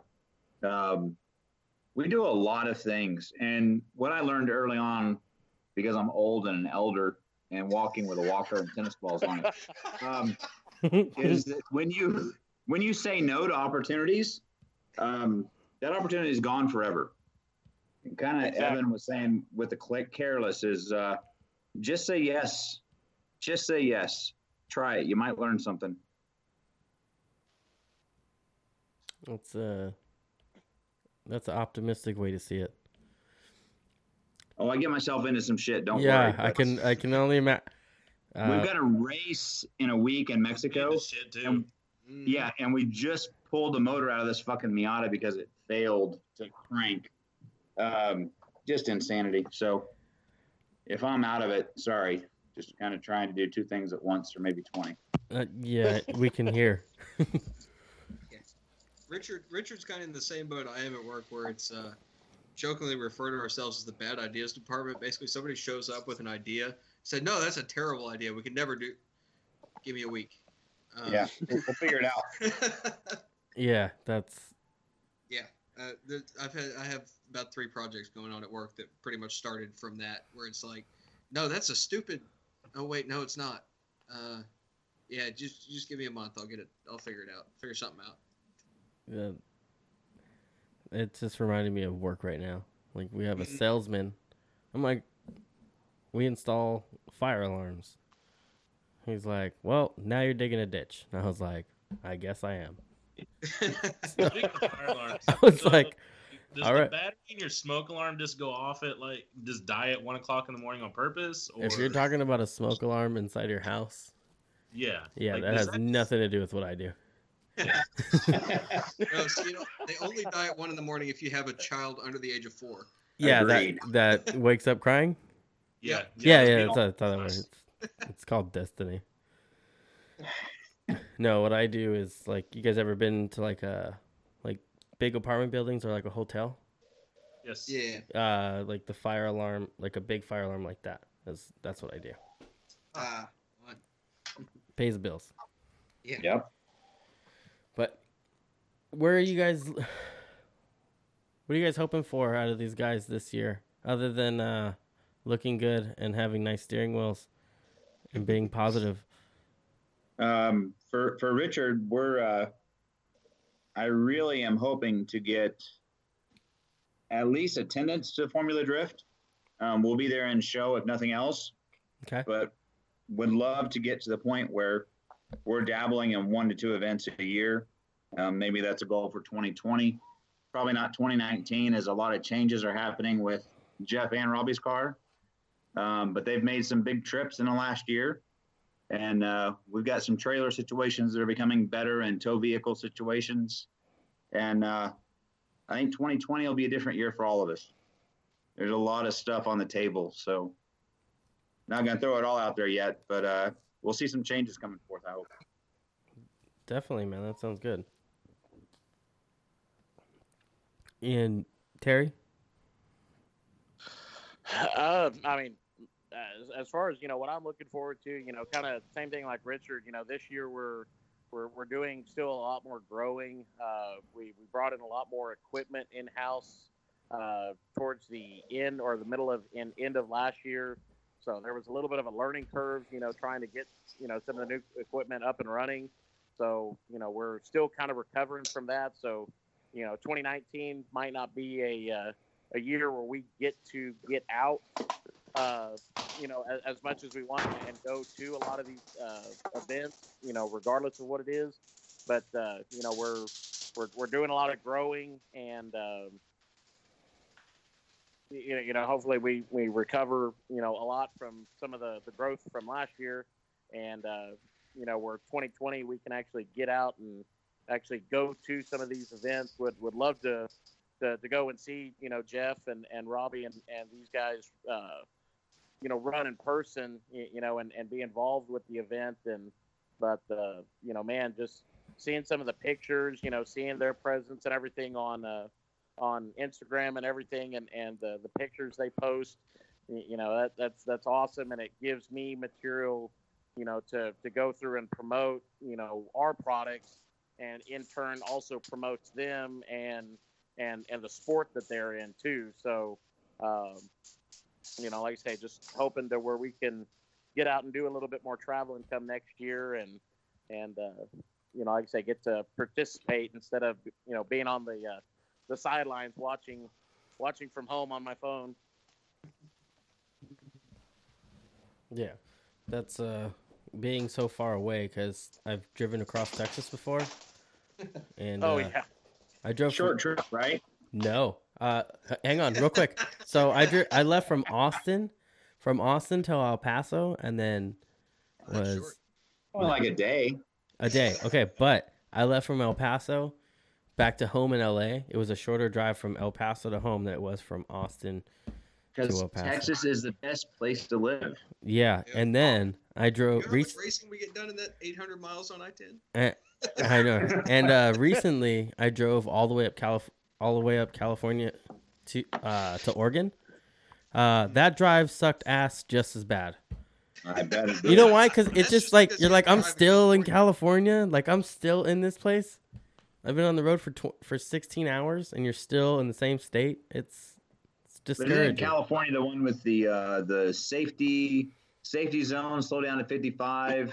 No, that's New Mexico. No, Is that but in Mexico? Boy, it drives me crazy going to. No, the one that's the problem in California Ensenada. is if you're towing a trailer, it's 55 Oh, miles. an hour. yep, yes. yeah, it Dude, sucks. I wanted to pull my hair out when we went to Ensenada and Baja for that. Hey, so I didn't travel a lot. That's not really my thing. So when I went to Texas, I was moving my grandma back from Texas to California, and we were pulling her car back on a trailer, and I God. was like, Seems rude. I was doing 55 like an asshole, not knowing that you can do 70. Yep. I was like, 85 that this part, is so nice. Hey, so Gerald, I'll ask you and Terry kind of both at the same point. If I can coordinate it this year, when Jeff's car is actually back together and running a new fitment, is that the correct word, Jeff? New fitment. Yes. I would like to coordinate to get both of you here to Houston and be able to hang out, meet Evan, meet Jeff, meet Robbie, myself. I'll sit down and have dinner together. That'd be pretty cool. I'd be Yeah, for down. sure. When would that be? Probably July, August, right? Jeff, Robbie, what do you think? That's the hopes. Things That's- are actually moving pretty quickly now in the car. So, Okay. Yeah, you just get. I think that's We- sometime in August. My kid goes back to school. It's Robbie's hot as hell in Houston, man. As long as I'll it's just not the check first schedule weekend and of see when August. it ends. First weekend of July is Gulf Greyhound. Okay. August drift event would be Mineral Wells, but if we want to just do something in the middle of August, figure it out. Yeah, I have comp on August 3rd. I'm Okay. competing that day, and then I know that the date hasn't been released yet, but they're going to be doing a shootout over here, kind of like the way they did NDU last year, or was it Oh, NDU or yeah. US Drift? Yeah. Well, they're doing that shootout. They're doing it over here in Northern California. I don't know when it is exactly. I know the date was released. I can't think at the top of my head, but I know I'm doing that. So if I have funds to go to Texas, I would definitely be down to go. But if I can't afford to go, if it's go to Texas or go compete, I'm probably gonna go compete. Well, you gonna need an Apex sponsor? Is that what you're saying? What's that? You need an Apex sponsorship to get to Houston? I don't think you can paint my car while it's here, unless you want to fly Oh. out. Never know. You never Never know know, what? sir. It's He's got a really long range spray gun. Reach You out know and what? touch Someone. and I think we talked about this last time about painting versus wrapping. I crash a lot, so I opted to wrap. Don't crash your shit. I opted to wrap my car. Right? So this way, when I hit a wall, I can just go get like a new body panel that's not messed up and wrap it in the same color, because painting takes so much work. So you call me old, and I'll say improve your driving skills. Everyone says that. Everyone says that. I've been in like 20 accidents. man. Okay. I've crashed like Then 20 I'm times. not new. But no, I mean, it is, if you're a guy who is, and let's just use a comparison of like road racing with Spec Miatas. If you're the guy up front that's hitting all kinds of shit all day long, and you just want to wrap your car in like matte white or matte black, gloss white, the simple colors, Mhm. man, it's way cheaper. At the point you go to a print, you're going to spend $5 to $9 a square foot plus installation. At that point, if you're in good with a body shop, you can get the work done cheaper. Oh, really? Yeah, that's You've got to create a relationship with that shop. you know, That's the ticket to it. I have one that's like literally down the street from me. It's my dad. I grew up with my dad, like, so he builds old hot rods. That's why I grew up around cars. So he has Nice. one painter he's always gone to. Yep. They kind of lost touch. They kind of had like a, I don't know. They exchanged words. They stopped talking for a while. They ran into each other the other day, and they made up. That's good. So he So lives. is this seeing you grow up? Yeah. So he's down the Well, street. shit, I you might should be go. all over that then. He's down the street. I might go bug him, because I ironically rented a house down the street from his shop. If he's a paint and body guy, Yep. grab you a 6-pack of Bud Light and roll up in there like you own the place. Sit down, kill the 6-pack, and see what happens. You know, he's not the drinking type. We'll take him a bottle of distilled water, whatever. I don't care. Shit, I don't know what he does. That's a good question. He's like, I don't have time for this. And I'll be like, shit, what do you have time for? Yeah, go sit down, have a good time. I'm glad it's just water with him. For Richard, we got to go find that 100-pack of Bud Light and show up at his house. Yeah. So here's the thing: though. If you don't initiate the conversation, Yeah. it'll never happen. Right. And half of it too, like on the auto body side, is the worst part of paint and body is the actual prep work. Yeah. Is the actual time it takes to prep it. And there are multiple people I have sponsored. Jeff's not one of them now, but he has in the past shown up and helped sand and prep the car. And if you're willing to put forth a little bit of that effort, wrap it yourself, you might as well do the sanding yourself, let them spray it. The spraying is the easiest part. Yeah, that's the part I'm willing to do. That's like, seriously, I am the You worst. want the fumes, don't you? Yeah, You're in California and miss that stuff. You know, I'm the worst when it comes to like actually prepping for paint. I remember I had an old Jeep. I painted that once. I was like, this is stupid. Like halfway through it, I was like, I do not want to do this ever again. And One side says I will say straight this: that thing looked like shit, and I did not care. I was like, nope. I know how much work it goes. I know how much work it's gonna take to make it look nice, and I do not care to do that much work. Yeah. I'm not a paint and body guy. I will bolt something on. I'll weld something up. Not very good, but I'll try. But that's So pretty you much. have the sticker on your car that says "built, not bought," right? No, I'm not an asshole. No, I honestly, there's so much stuff I did when I was just the car guy compared to what I'm doing now. Like, you know, trying to race, it's completely different. And anybody who's just a car guy, I don't think they will understand that until they actually do it. I think they're very different. Being, you know, a car enthusiast and then doing this, you know, it's two different worlds, in my opinion. Yep. Building Yep. a street car and building a race car are completely different worlds. Mm-hmm. Because I still want to build a street car, but racing is really expensive and doesn't allow street car things. Agreed. Or you don't have a street car or a race car; you just have a tow truck. I got that for sure. Yeah. And a trailer. Robbie, Jeff, anything you guys wanted to throw out on this as well? Any miss that you have questions for Evan or for Terry or myself? Comments, thoughts, anything? Man, I don't have any really questions. I mean, the biggest thing I can give anybody about sponsors is, you know, develop a relationship and work hard at keeping it. You know, you know, myself, you know, Richard's nice. He's you know, very close to me as far as living distances. So it's easy to keep contact with him. Evan, I try to make, you know, a phone call to him at least once a month and just touch base and, you know, come see how he's doing, anything like that. Just chit chat. And, you know, that's the biggest thing of it. You know, I mean, you got to put forth effort and show them that you're still there and you're still, you know, wanting to be part of a program with them. And I think with anything, you know, you gotta keep relevance. You know, anytime you start to die out, then you know, they're gonna stop forgetting about you, and they're gonna see that you're not willing to put forth the effort. It happens. And then this question is for each of you, and it might be worded differently for each of you. I think for Rob and Jeff, it might be what is, for somebody who wants to be a driver and who's reaching out to these people, what's the best advice you can give somebody to do something that they want to do? And then I kind of want to segue that away over into Evan, as far as, I'll ask him that question when we get there. For me, it's you want to try and be with people who not only support you, but you can that you're comfortable around and that you like being around and you like dealing with.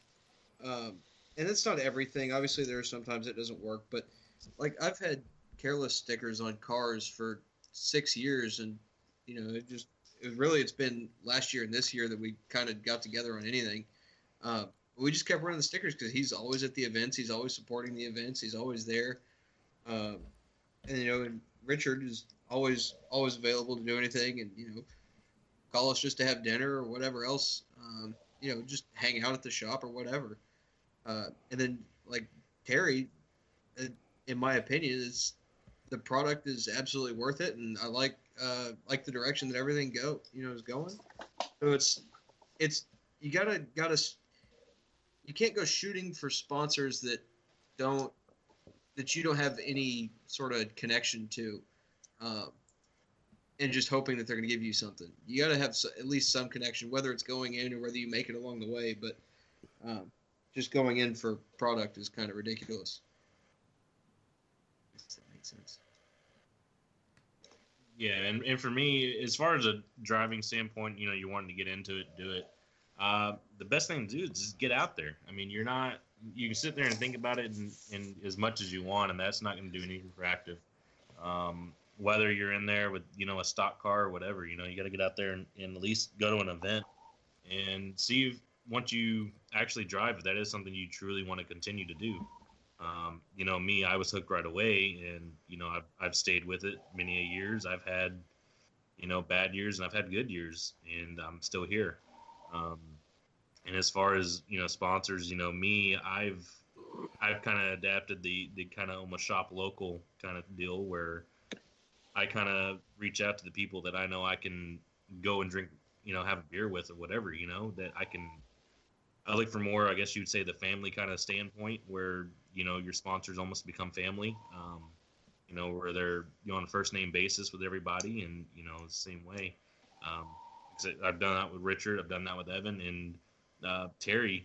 We've had little contact with Terry, and it's more of just a distance thing. But Terry, for me, I love the product, and I've been running it and preaching it for years. And it's definitely, especially with my car having an electronic steering rack, it was a huge improvement.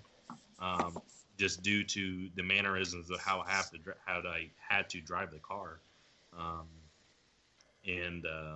Yeah, I mean, it was a huge improvement for me. It was a big safety item for me.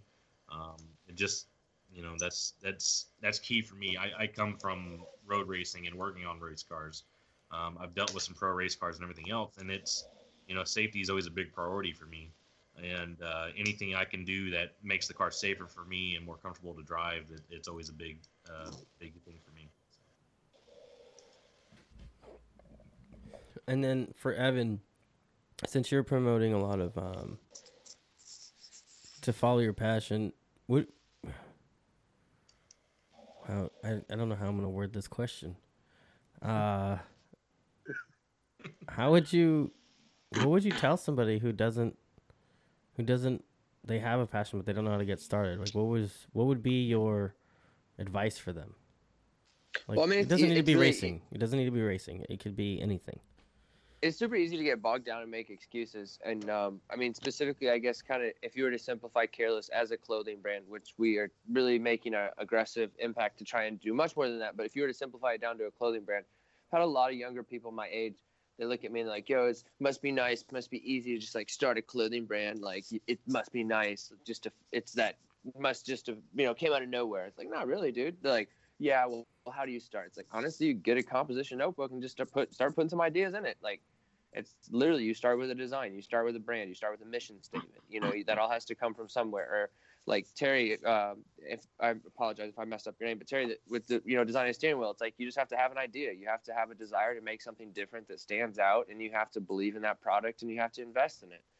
And I would say kind of the same goes for both sides. It's like you just have to be confident in whatever it is you're trying to do, whatever it is you're trying to be unique in, whatever it is you're trying to shine, or your desire to make the world better. Or, I mean, not to go too crazy far out there, but it's like Elon Musk. He chooses to do a lot of crazy, bizarre things that don't really make sense. But in one of his interviews that I watched a long time ago, it kind of motivated me. He's like, I don't necessarily want to solve the problem, but if I can help fix the problem for the next generation, then I've done something relevant.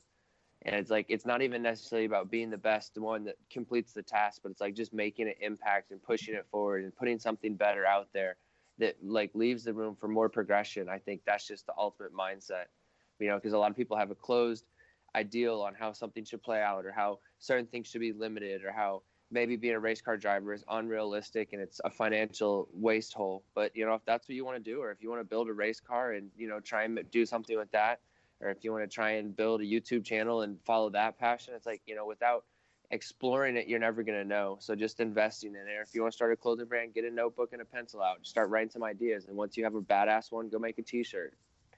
You know, just, it's as simple as actually making a task and quit making excuses.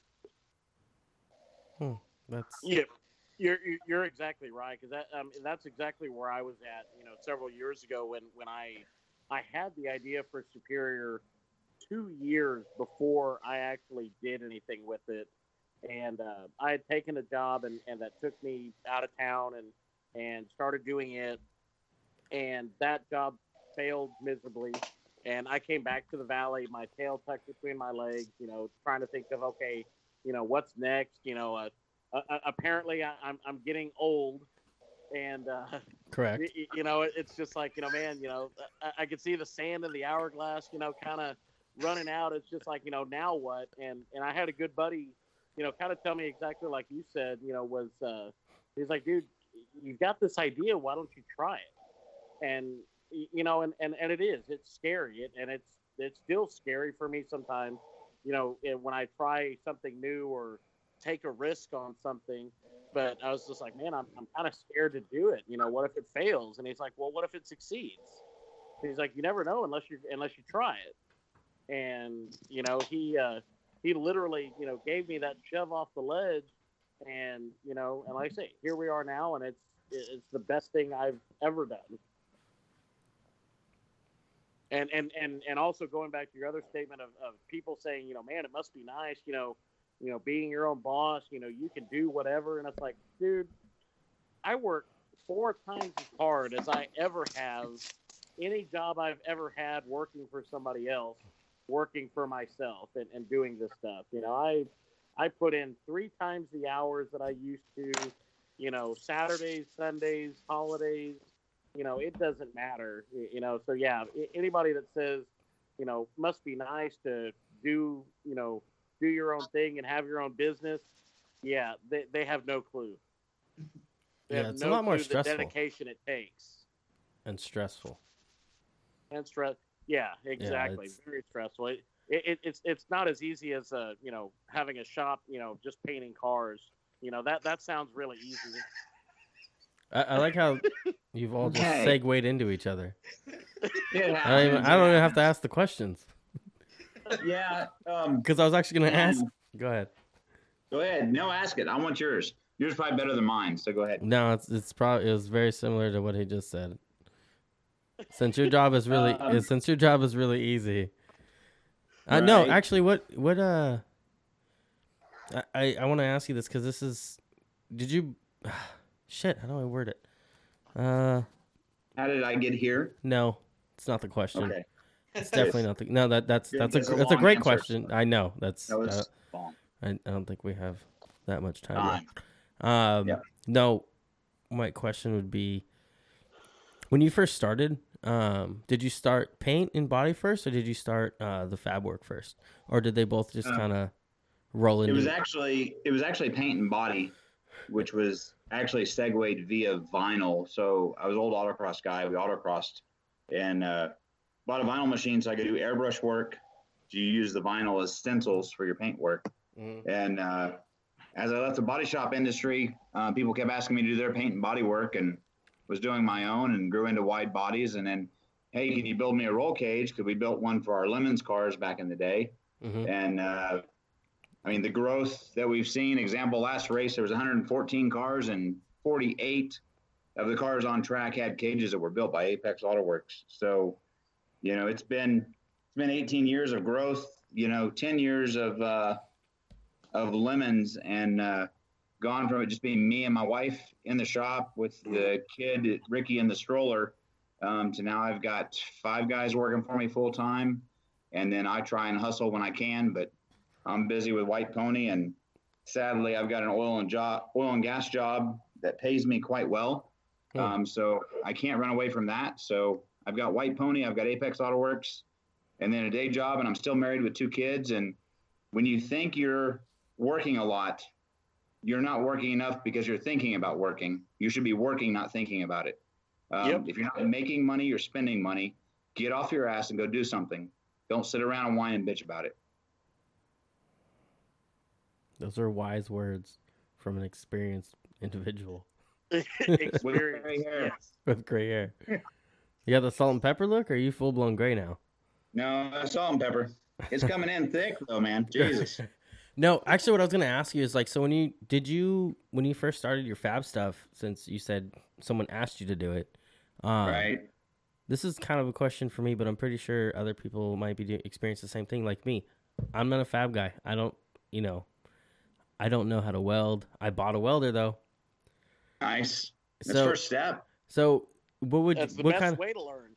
what yeah, what kind of advice would you give somebody who's just starting out, as far as like what to do, what not to do? Dude, Don't it's make just certain like- mistakes. It's just like when you're like 10, 11 years old and you're standing on the high dive board at the community pool, and you've either got to jump in or walk down the stairs or ladder like a little bitch. Jump in, both feet first, get in the fucking deep end. You'll either figure it out or not. There's this thing called Google that's made it so easy to figure shit out. If you're willing to read a little bit, do a little bit of research, you can figure anything out. Don't be afraid. People have failed before, and people are going to continue failing. But if you don't learn from that failure, you're done. I have that same mindset. That's why I was kind of asking. Yep. On this one, We just jumped in, Yeah. literally. And then some people are kind of like, you did it wrong. Just don't do it Oh, yeah. anymore. You'll get that. Dude, all kinds of haters. Yep. Haters is praise. They're hating because they're sitting behind a fucking keyboard. Get out of the Yeah. shop and do something. I jumped in and kind of did both of my cages myself for the Uh-huh. first time. Like, basically, you just got to remember that worst case, a grinder and a sawzall work just as well as a wrench. Yeah, there you go. Yeah, I've could got always both. cut it I've back got both off. of those. So yeah. Just go in, and if you fail, you cut it out and start over. Whatever. It's just Man, we screwed up. I had one cage, just as reference. I had one cage we were building on a BMW M3, and I'm quite the stickler for the cages being extremely tight. But the right A-pillar bar, he built 9 of them before I was happy with it. Yeah. He wasted more cage material than I made on the job. But when the cage left, it's what I wanted. Huh. And when stuff leaves, your name is on it. So it has to be what you want. Same thing Terry's doing, same thing Evan's doing. It's got to be right. Yeah, when we built the first one of my friend's car, we had at least 2 spare main hoops Mhm. and I think 4 right side A pillars There because you go. we built 2 of them that were wrong, got one right, or no, 3 of them that were wrong, got one right, and then went to build the left side, and we built another right side. Wait, when you went to go make your bends? Yeah, when you go to make the second bend with the compound in it, yeah, we bent another right side instead of bending the next left side. So I've done that at work. I bend conduit sometimes, and like I'm supposed to go right here, and then I'll go left because I have the stupid conduit upside down. Yeah, I've done that. Mhm. That's why I think I can do it because I know there's just like a formula to bend that conduit. So I'm pretty sure there's just a formula to bending tube. And the nice thing about cages is if you have spare main hoops or spare A-pillars, you can usually cut out the straight sections and use them to fill in the door bars. Or put it in the next Lemons car because they want a discount on their cage. Right, That's exactly. the bonus right there. There you go. Focus Well, on what you do. Well, and Richard talking about having 9 sections of that cage that wasn't worth the damn anymore. I mean, it's kind of the same thing with us. When we roll the rings and everything for our steering wheels, I do that myself, and I've got a nice little stack of reject rings that have nice little waves in them, or they're definitely not straight. And then the same thing with the centers that we cut. So I mean, but like Richard said, if it's not right, it's not going out. That's one of those things. I mean, what's that whole deal with WD-40? It's pretty cool, but hell, they failed 39 times before they got to where they needed to be. Shit, go to Edison, go with the light bulb, 10,000 tries, right? Yeah. So same situation. You want excellence. You're going to push through it, and you're going to have failure. You're going to have failure not trying. Tune into little Gary V. Yeah. Exactly. I have an idea for a steering wheel I want now, since I know that you paint them and everything. I think I'm going to have to hit you up after this. I paint them. He wraps them. He only spray paints them black. And he's the running man anyway, so you want to hit me up for paint. How about he makes it? He sends it to you for you to paint it. And you said I'll paint it. you I'll said make your you had shit badass. Don't worry. you said you had airbrush. We do that too. No, I'm going with like a. You guys ever seen like a Cadillac race car from the past 10 years, like a legitimate like Cadillac factory race car? Yep. They have a very particular like livery they go with parallelograms, and that's I kind of turned one of theirs. I bit the idea of the parallelogram and I kind of made it something of my own, and that's what my livery is supposed to be. And I was kind of thinking about maybe throwing a steering wheel in there like that now. Yeah, Richard, do you want to airbrush that? We can. I just did I just bought a 3-bolt from just from Summit. It was just a cheap one. I needed one, and then I bought a weld-on quick release for my stock. I'll say this with the quick release wheels and the cheap stuff, man. I'm telling you, check out some Woodward Fab. The weight savings and how well it works is worth the money. Because you don't realize how many times you honestly probably put your steering wheel on and off more times than you do the wheels on your car, and being able to do that very fluid. And then also, if the car's on fire and you have to get out in a hurry, having a quality piece of equipment there will make a huge difference in your life, or could. The Woodward Fab what again? Woodward Fab, company that makes steering components. Their steering wheel release is so far superior, pun intended, than everything else out there. We use Woodward Fab hubs with our superior steering wheels on pretty much 98% of what we build in our shop. Huh, I didn't know that they I just went with like a Joe's Racing. Yeah, Joe's Racing. Joe's is big and circle track. The Joe's are usually either your large 6-point hex or the 32 spline, but the difference of the Woodward Fab is astounding. I think it's more expensive. It's not cheap. Yeah. I think the Woodward Fab one, I think that's what a lot of the NASCAR teams actually use. Yeah, they have a NASCAR specific one. They're very nice. Richard, speaking of Woodward, I need to get with you because I need to take that 80 pounds of factory steering column out of my car. Yes, down. Fix it. Is that how much that thing weighs, really? I don't know. It's tilt and telescope, and it's not light. So. Yeah, mine's not a telescope. Mine only tilts. So I don't have that much extra in there. But I got rid of my dash, and I'm making one out of aluminum.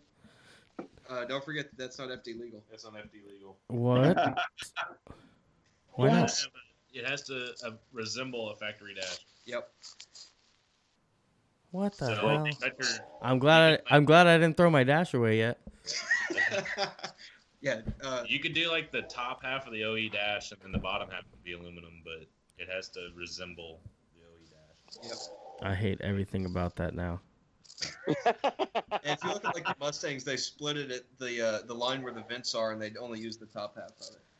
I didn't know that. I actually just thought it said you had to run a dash. I don't remember it saying anything about it being a factory dash.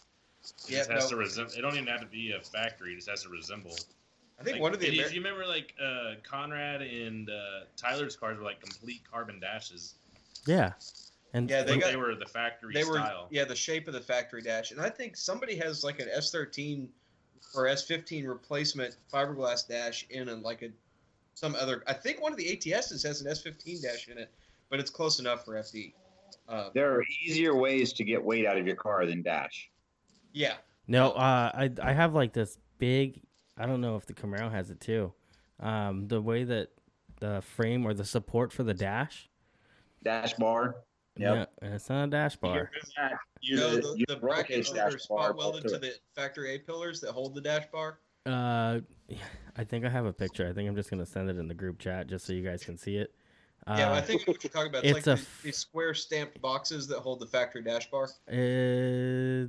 Maybe. I don't want to say that's what it is because it might be totally. Maybe I just don't know how to describe it verbally. But it's a big hunk of junk, and it's in my damn way. Cut it out.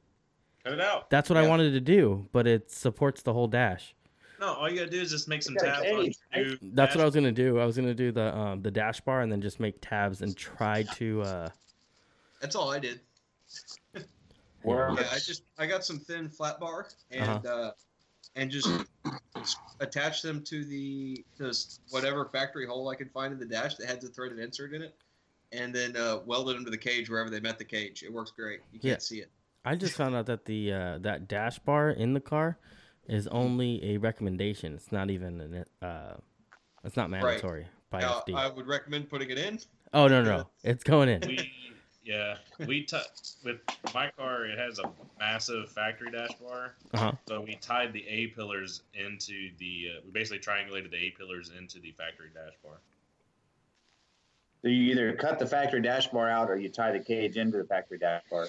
Depends on your rule set. Yeah. So try and minimize weight, all expenses, but you also don't want to sacrifice on safety. That's where we went with Jeff's car. Yeah, that's tying the A pillars together is pretty critical. That's what I figured. It seems like it would be pretty important. I just gotta make sure I get it at the right height because I still have to mount my stock for now. We're just steering column. Well, if you make it high enough, really you want your dash bar right at the bend in your A pillars, and that'll usually put it above the steering column. And then I attached or I welded standoffs from the A pillars to the, and then you can make it wherever you want. I even missed by a little bit on my standoff length, so there's a spacer in there. If I'm not mistaken, my bends are kind of high on my car. Yeah, but you set the bar. You can set the bar on the straight vertical portion, and then you make extensions from that bar to adjust the steering wheel height to where you want. Yep. Even though you have telescope now. There we go. I just sent it in the chat, in the Skype chat, so you guys will see. There's that big piece of lead that goes all the way across, or it's aluminum, I think. Probably magnesium. Be careful with that. And look at that cheap ass steering wheel. What the fuck, Batman? That was my whole deal in the very beginning. What are you, like a size 5 shoe? What the hell is that? It's like a Smurf. Yeah, the whole part when you said you wanted to make the dash look better, and I was like, man, that's simple. Just get a badass Superior steering wheel, put it in there, then that's the focal point. They're not going to be looking at the dash. Okay, so you need to move closer to Texas so we can help you out with some of this stuff. But I add caution because when I was building Jeremy Foley's C5 Corvette, the dash bar that, like what I'm looking at here, was actually magnesium. So anywhere we cut it and dust landed, when the arcs of welding hit it, it flash fired and it was like fireworks going off in the shop. It was pretty cool, but scary all at the same time. I want to pull that out all together and just throw a dash bar in there, and then it's magnesium. Is it? Absolutely. It's trash is what it's gonna be. Yep, remove it. The other thing you have to remember though is the magnesium is extremely light. You just won't want it there if the car ever catches on fire. Yeah. And where is it? Right next to the firewall. Yeah. It is GM. Give it a break. Yeah, this is true. Yeah, it's not. And make sure you pad that roll cage, your lower left foot, please. with SFI padding, not pool noodle. Oh no, I actually already bought all that stuff. That cage that's orange, that's actually coming out. And I don't know if you noticed, on the left side, you see how far it is away from the actual A pillar. Well, that's why you have dimple dyes to cover up how far away it is. Dude, it's so nuts how much I can't see. Right. What's the, It's Lost always, a lot of you. yeah, a it's always lot. concerning to me. I when, bought this car this way. players put 2-inch dimple dyes in their A-pillar gussets. Hmm. Like you could put a beer can through those dimple dyes. Right. I don't really care for dimple dyes. They don't really do anything for me, like as far as aesthetics. I would rather have that cage welded to the A pillar. That's my preference. That's how I would like to Agreed. see it. I like to see it clean and not see it at all from the outside of the car. Yep. I mean, but this is how I bought the car. I bought the car already caged. It was $1,500 with a cage in it, and I had the cage. I had the parts. Stole that. Huh? Are you You stole that. Yeah. are you still gonna use that chassis, or are you gonna use the new one that you picked up? The new one I picked up was gonna be the one I build from the ground up. This one I'm just going to make work for In which Pro. case, I just leave this cage and go party. Yep. Tell the other Exactly. Yeah, And I just think I'm gonna get rid of the magnesium dash though. one. Yeah, that's a good. Yeah, get that thing out of there. Yeah. I would also add that your steering wheel, just because it's large and in our face, this size that you have here is what Terry would call his big boy. And it's a little bit smaller than his big boy, but his steering wheel is actually a little smaller on the ring, which makes it easier to get your hands around. You know, I got So- little girl hands, believe it or not. I think you'd probably like this smaller wheel then. Yeah, and you know what I don't? I do want the 15-inch wheel like this one is here. I do like that. That's the only thing I did like. Yep. Well, and this one's probably what, a 2-inch to a 3-inch dish already. I think it was like Yeah, 2.5, something Yeah. like that. I have to pull the part number up to know for sure. Yeah, push the car frontwards and backwards. See if the steering wheel moves. It's Oh, on I jack can stands right guarantee now. you that with those Yeah, slots don't do that smoke, It's a Cadillac.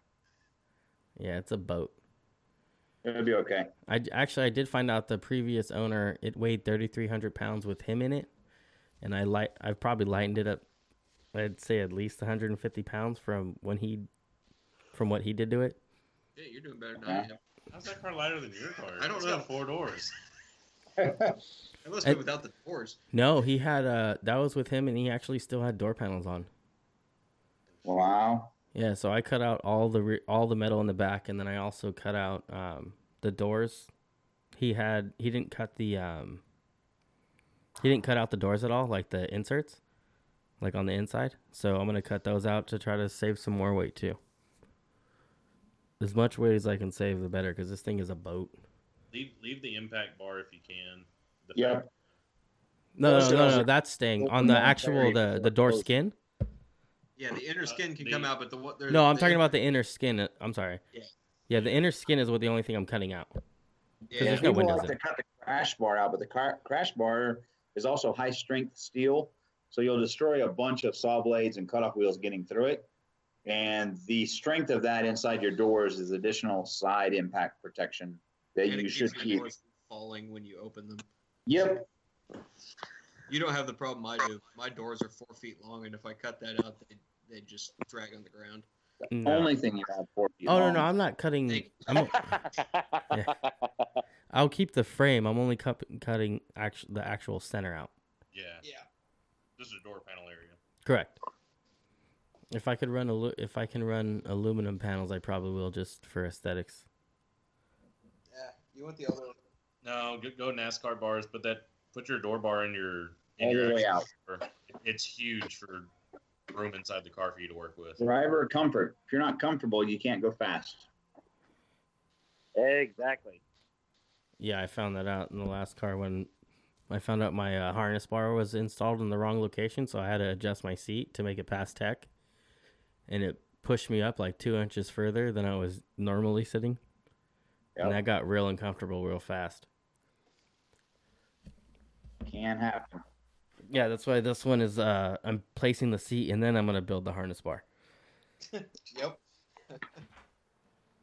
But is there anything that you guys wanted to talk about? I think we're actually approaching 2 hours right now.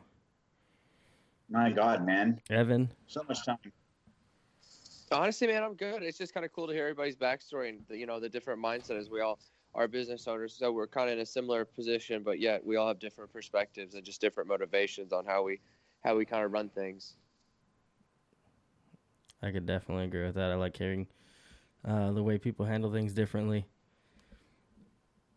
Because if someone handles something shittier than you, it makes you feel like a better person. Yeah. So are we a week or 2 weeks out of round one? Not this weekend, but the following weekend will be Yeah, 2 round weeks. one with Lone Star Drift. Yeah. Yeah, your first round is while I'm in Mexico. Yep. So. I'll be there drinking beer for you. Hey, Bastard. wait, aren't you guys around TK? TX2K? Yes, Yeah, that TX2K. was last weekend. All kinds of fun. Oh yeah. Okay, wait, real quick. What is that? Is that just a street thing, or is that do you actually go somewhere for that? Or do you just go to Street, Texas? roll race, and track. They've incorporated all three now. So the street racing's not endorsed or condoned, but it happens a lot. And then they do roll racing at Royal Purple, and they do drag racing, 8th mile and quarter mile at Royal Purple as well.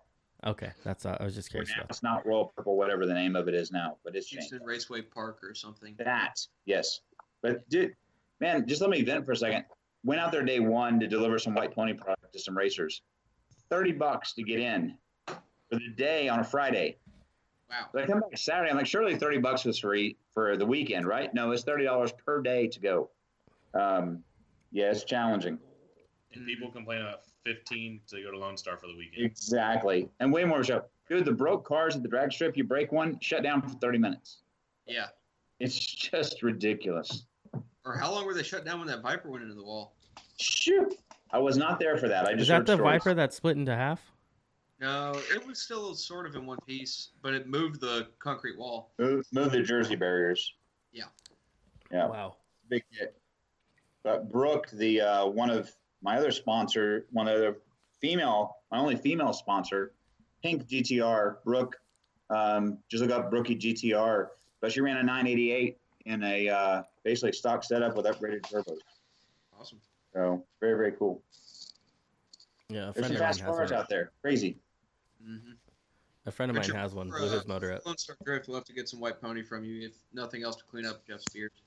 Oh, I have to get with Aaron, actually. I'm going to try and get some out there for the series. Nice. So we'll see what happens with that. Actually, He's a busy guy, so am I, but I'm going to try and get with him before I leave for Mexico. real quick, what made you come up with White Pony? A lot of beer. I'm just trying to fit beer in every time I can. Sorry. The story Same. goes, actually, at like 5 or 6 years old, I remember scrubbing freaking clay kitty litter oil dry on the driveway, trying to get the oil up out of the concrete from my father's drag race car, 68 Roadrunner, that just always blew up, and he was always working on it. Forever have worked with oil drying with a shop that's dirty and nasty. Have always been looking for something better and have bought a bunch of products.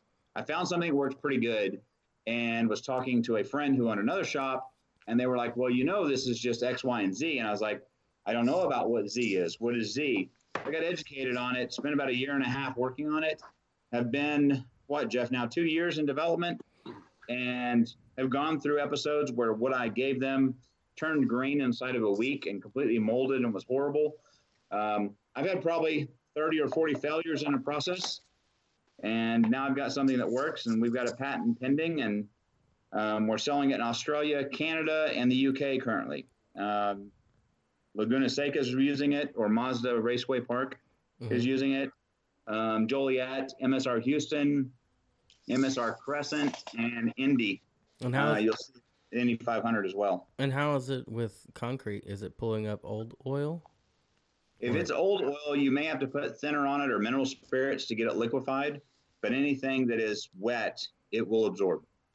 Okay, I So- have to try it out. I get Yeah. my daily leaks, and if it comes down to me pulling my trans out to replace a rear main seal or working on my car to get it ready in time, I'm probably gonna work Right. on my car.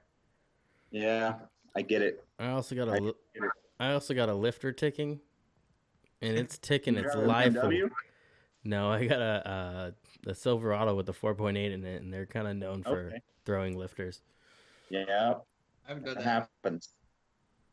And hey, Richard, on the White Pony, is it like granules, like a normal like oil dry, or? No, what I tell people is compare it to baby powder. I know, It's that's why I was almost- looking at it.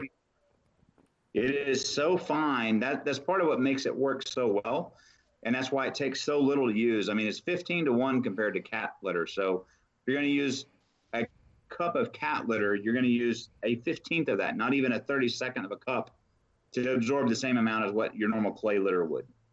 Wow. You really have to use it to understand. And as I'll tell everybody that's listening to the podcast, hit me up on Instagram or Facebook. If you want a free sample, I'll get you a sample in the mail. I'll get everybody on this call a sample except for Robbie and Jeff, because they don't blow things up and they don't break things and make messes. They just race and they win.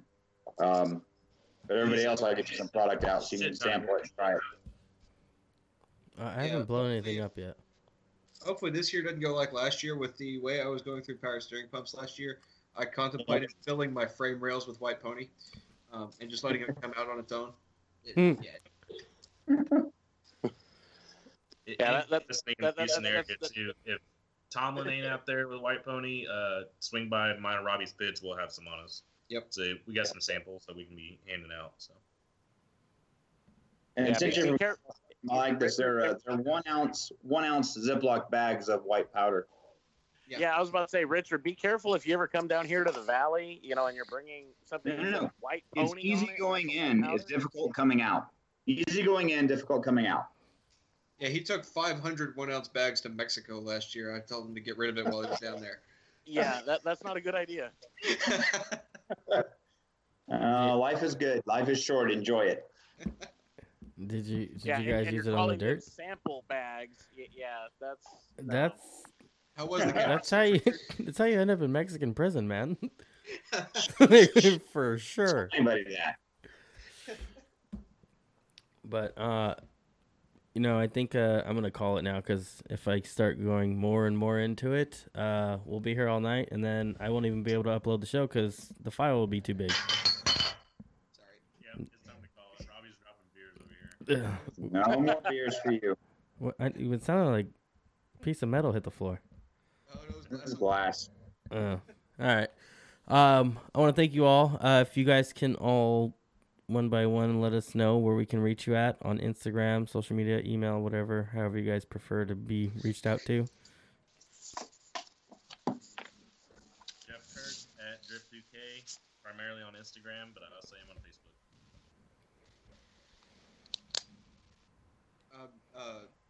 Robbie Baldridge at Fifth Drift on Instagram and at Richard Tomlin at White Pony Dry, Facebook or Instagram. Also Apex Auto Works. And Terry Tabor with Superior Steering Wheels. You can catch us on, we have our website, www.superiorsteeringwheels.com. You can also catch us anywhere on Facebook, Twitter, Instagram, or just under, my personal page, Terry Bear Tabor. All right, for sure. And then me, Evan Williams, you can check me out on Instagram at Mr. Careless, my personal page. And then for the main company page, it's going to be Careless on Instagram, Facebook. The website, just Careless everything. So Careless with a K, Kareless. So we'll keep trying to push the ball with the podcast. And I'm excited about Lone Star Drift, man. It's definitely the highlight to our season is going out to the drift events. Awesome, man. Thank you guys for coming on, and I'm going to check out that podcast tomorrow. I got a long drive in the morning. So, Hey, sounds good. Let me know what we can do better. all right, man. You guys have a good night. Thank you, everyone. You too. Thank you for having us. All right, bye-bye.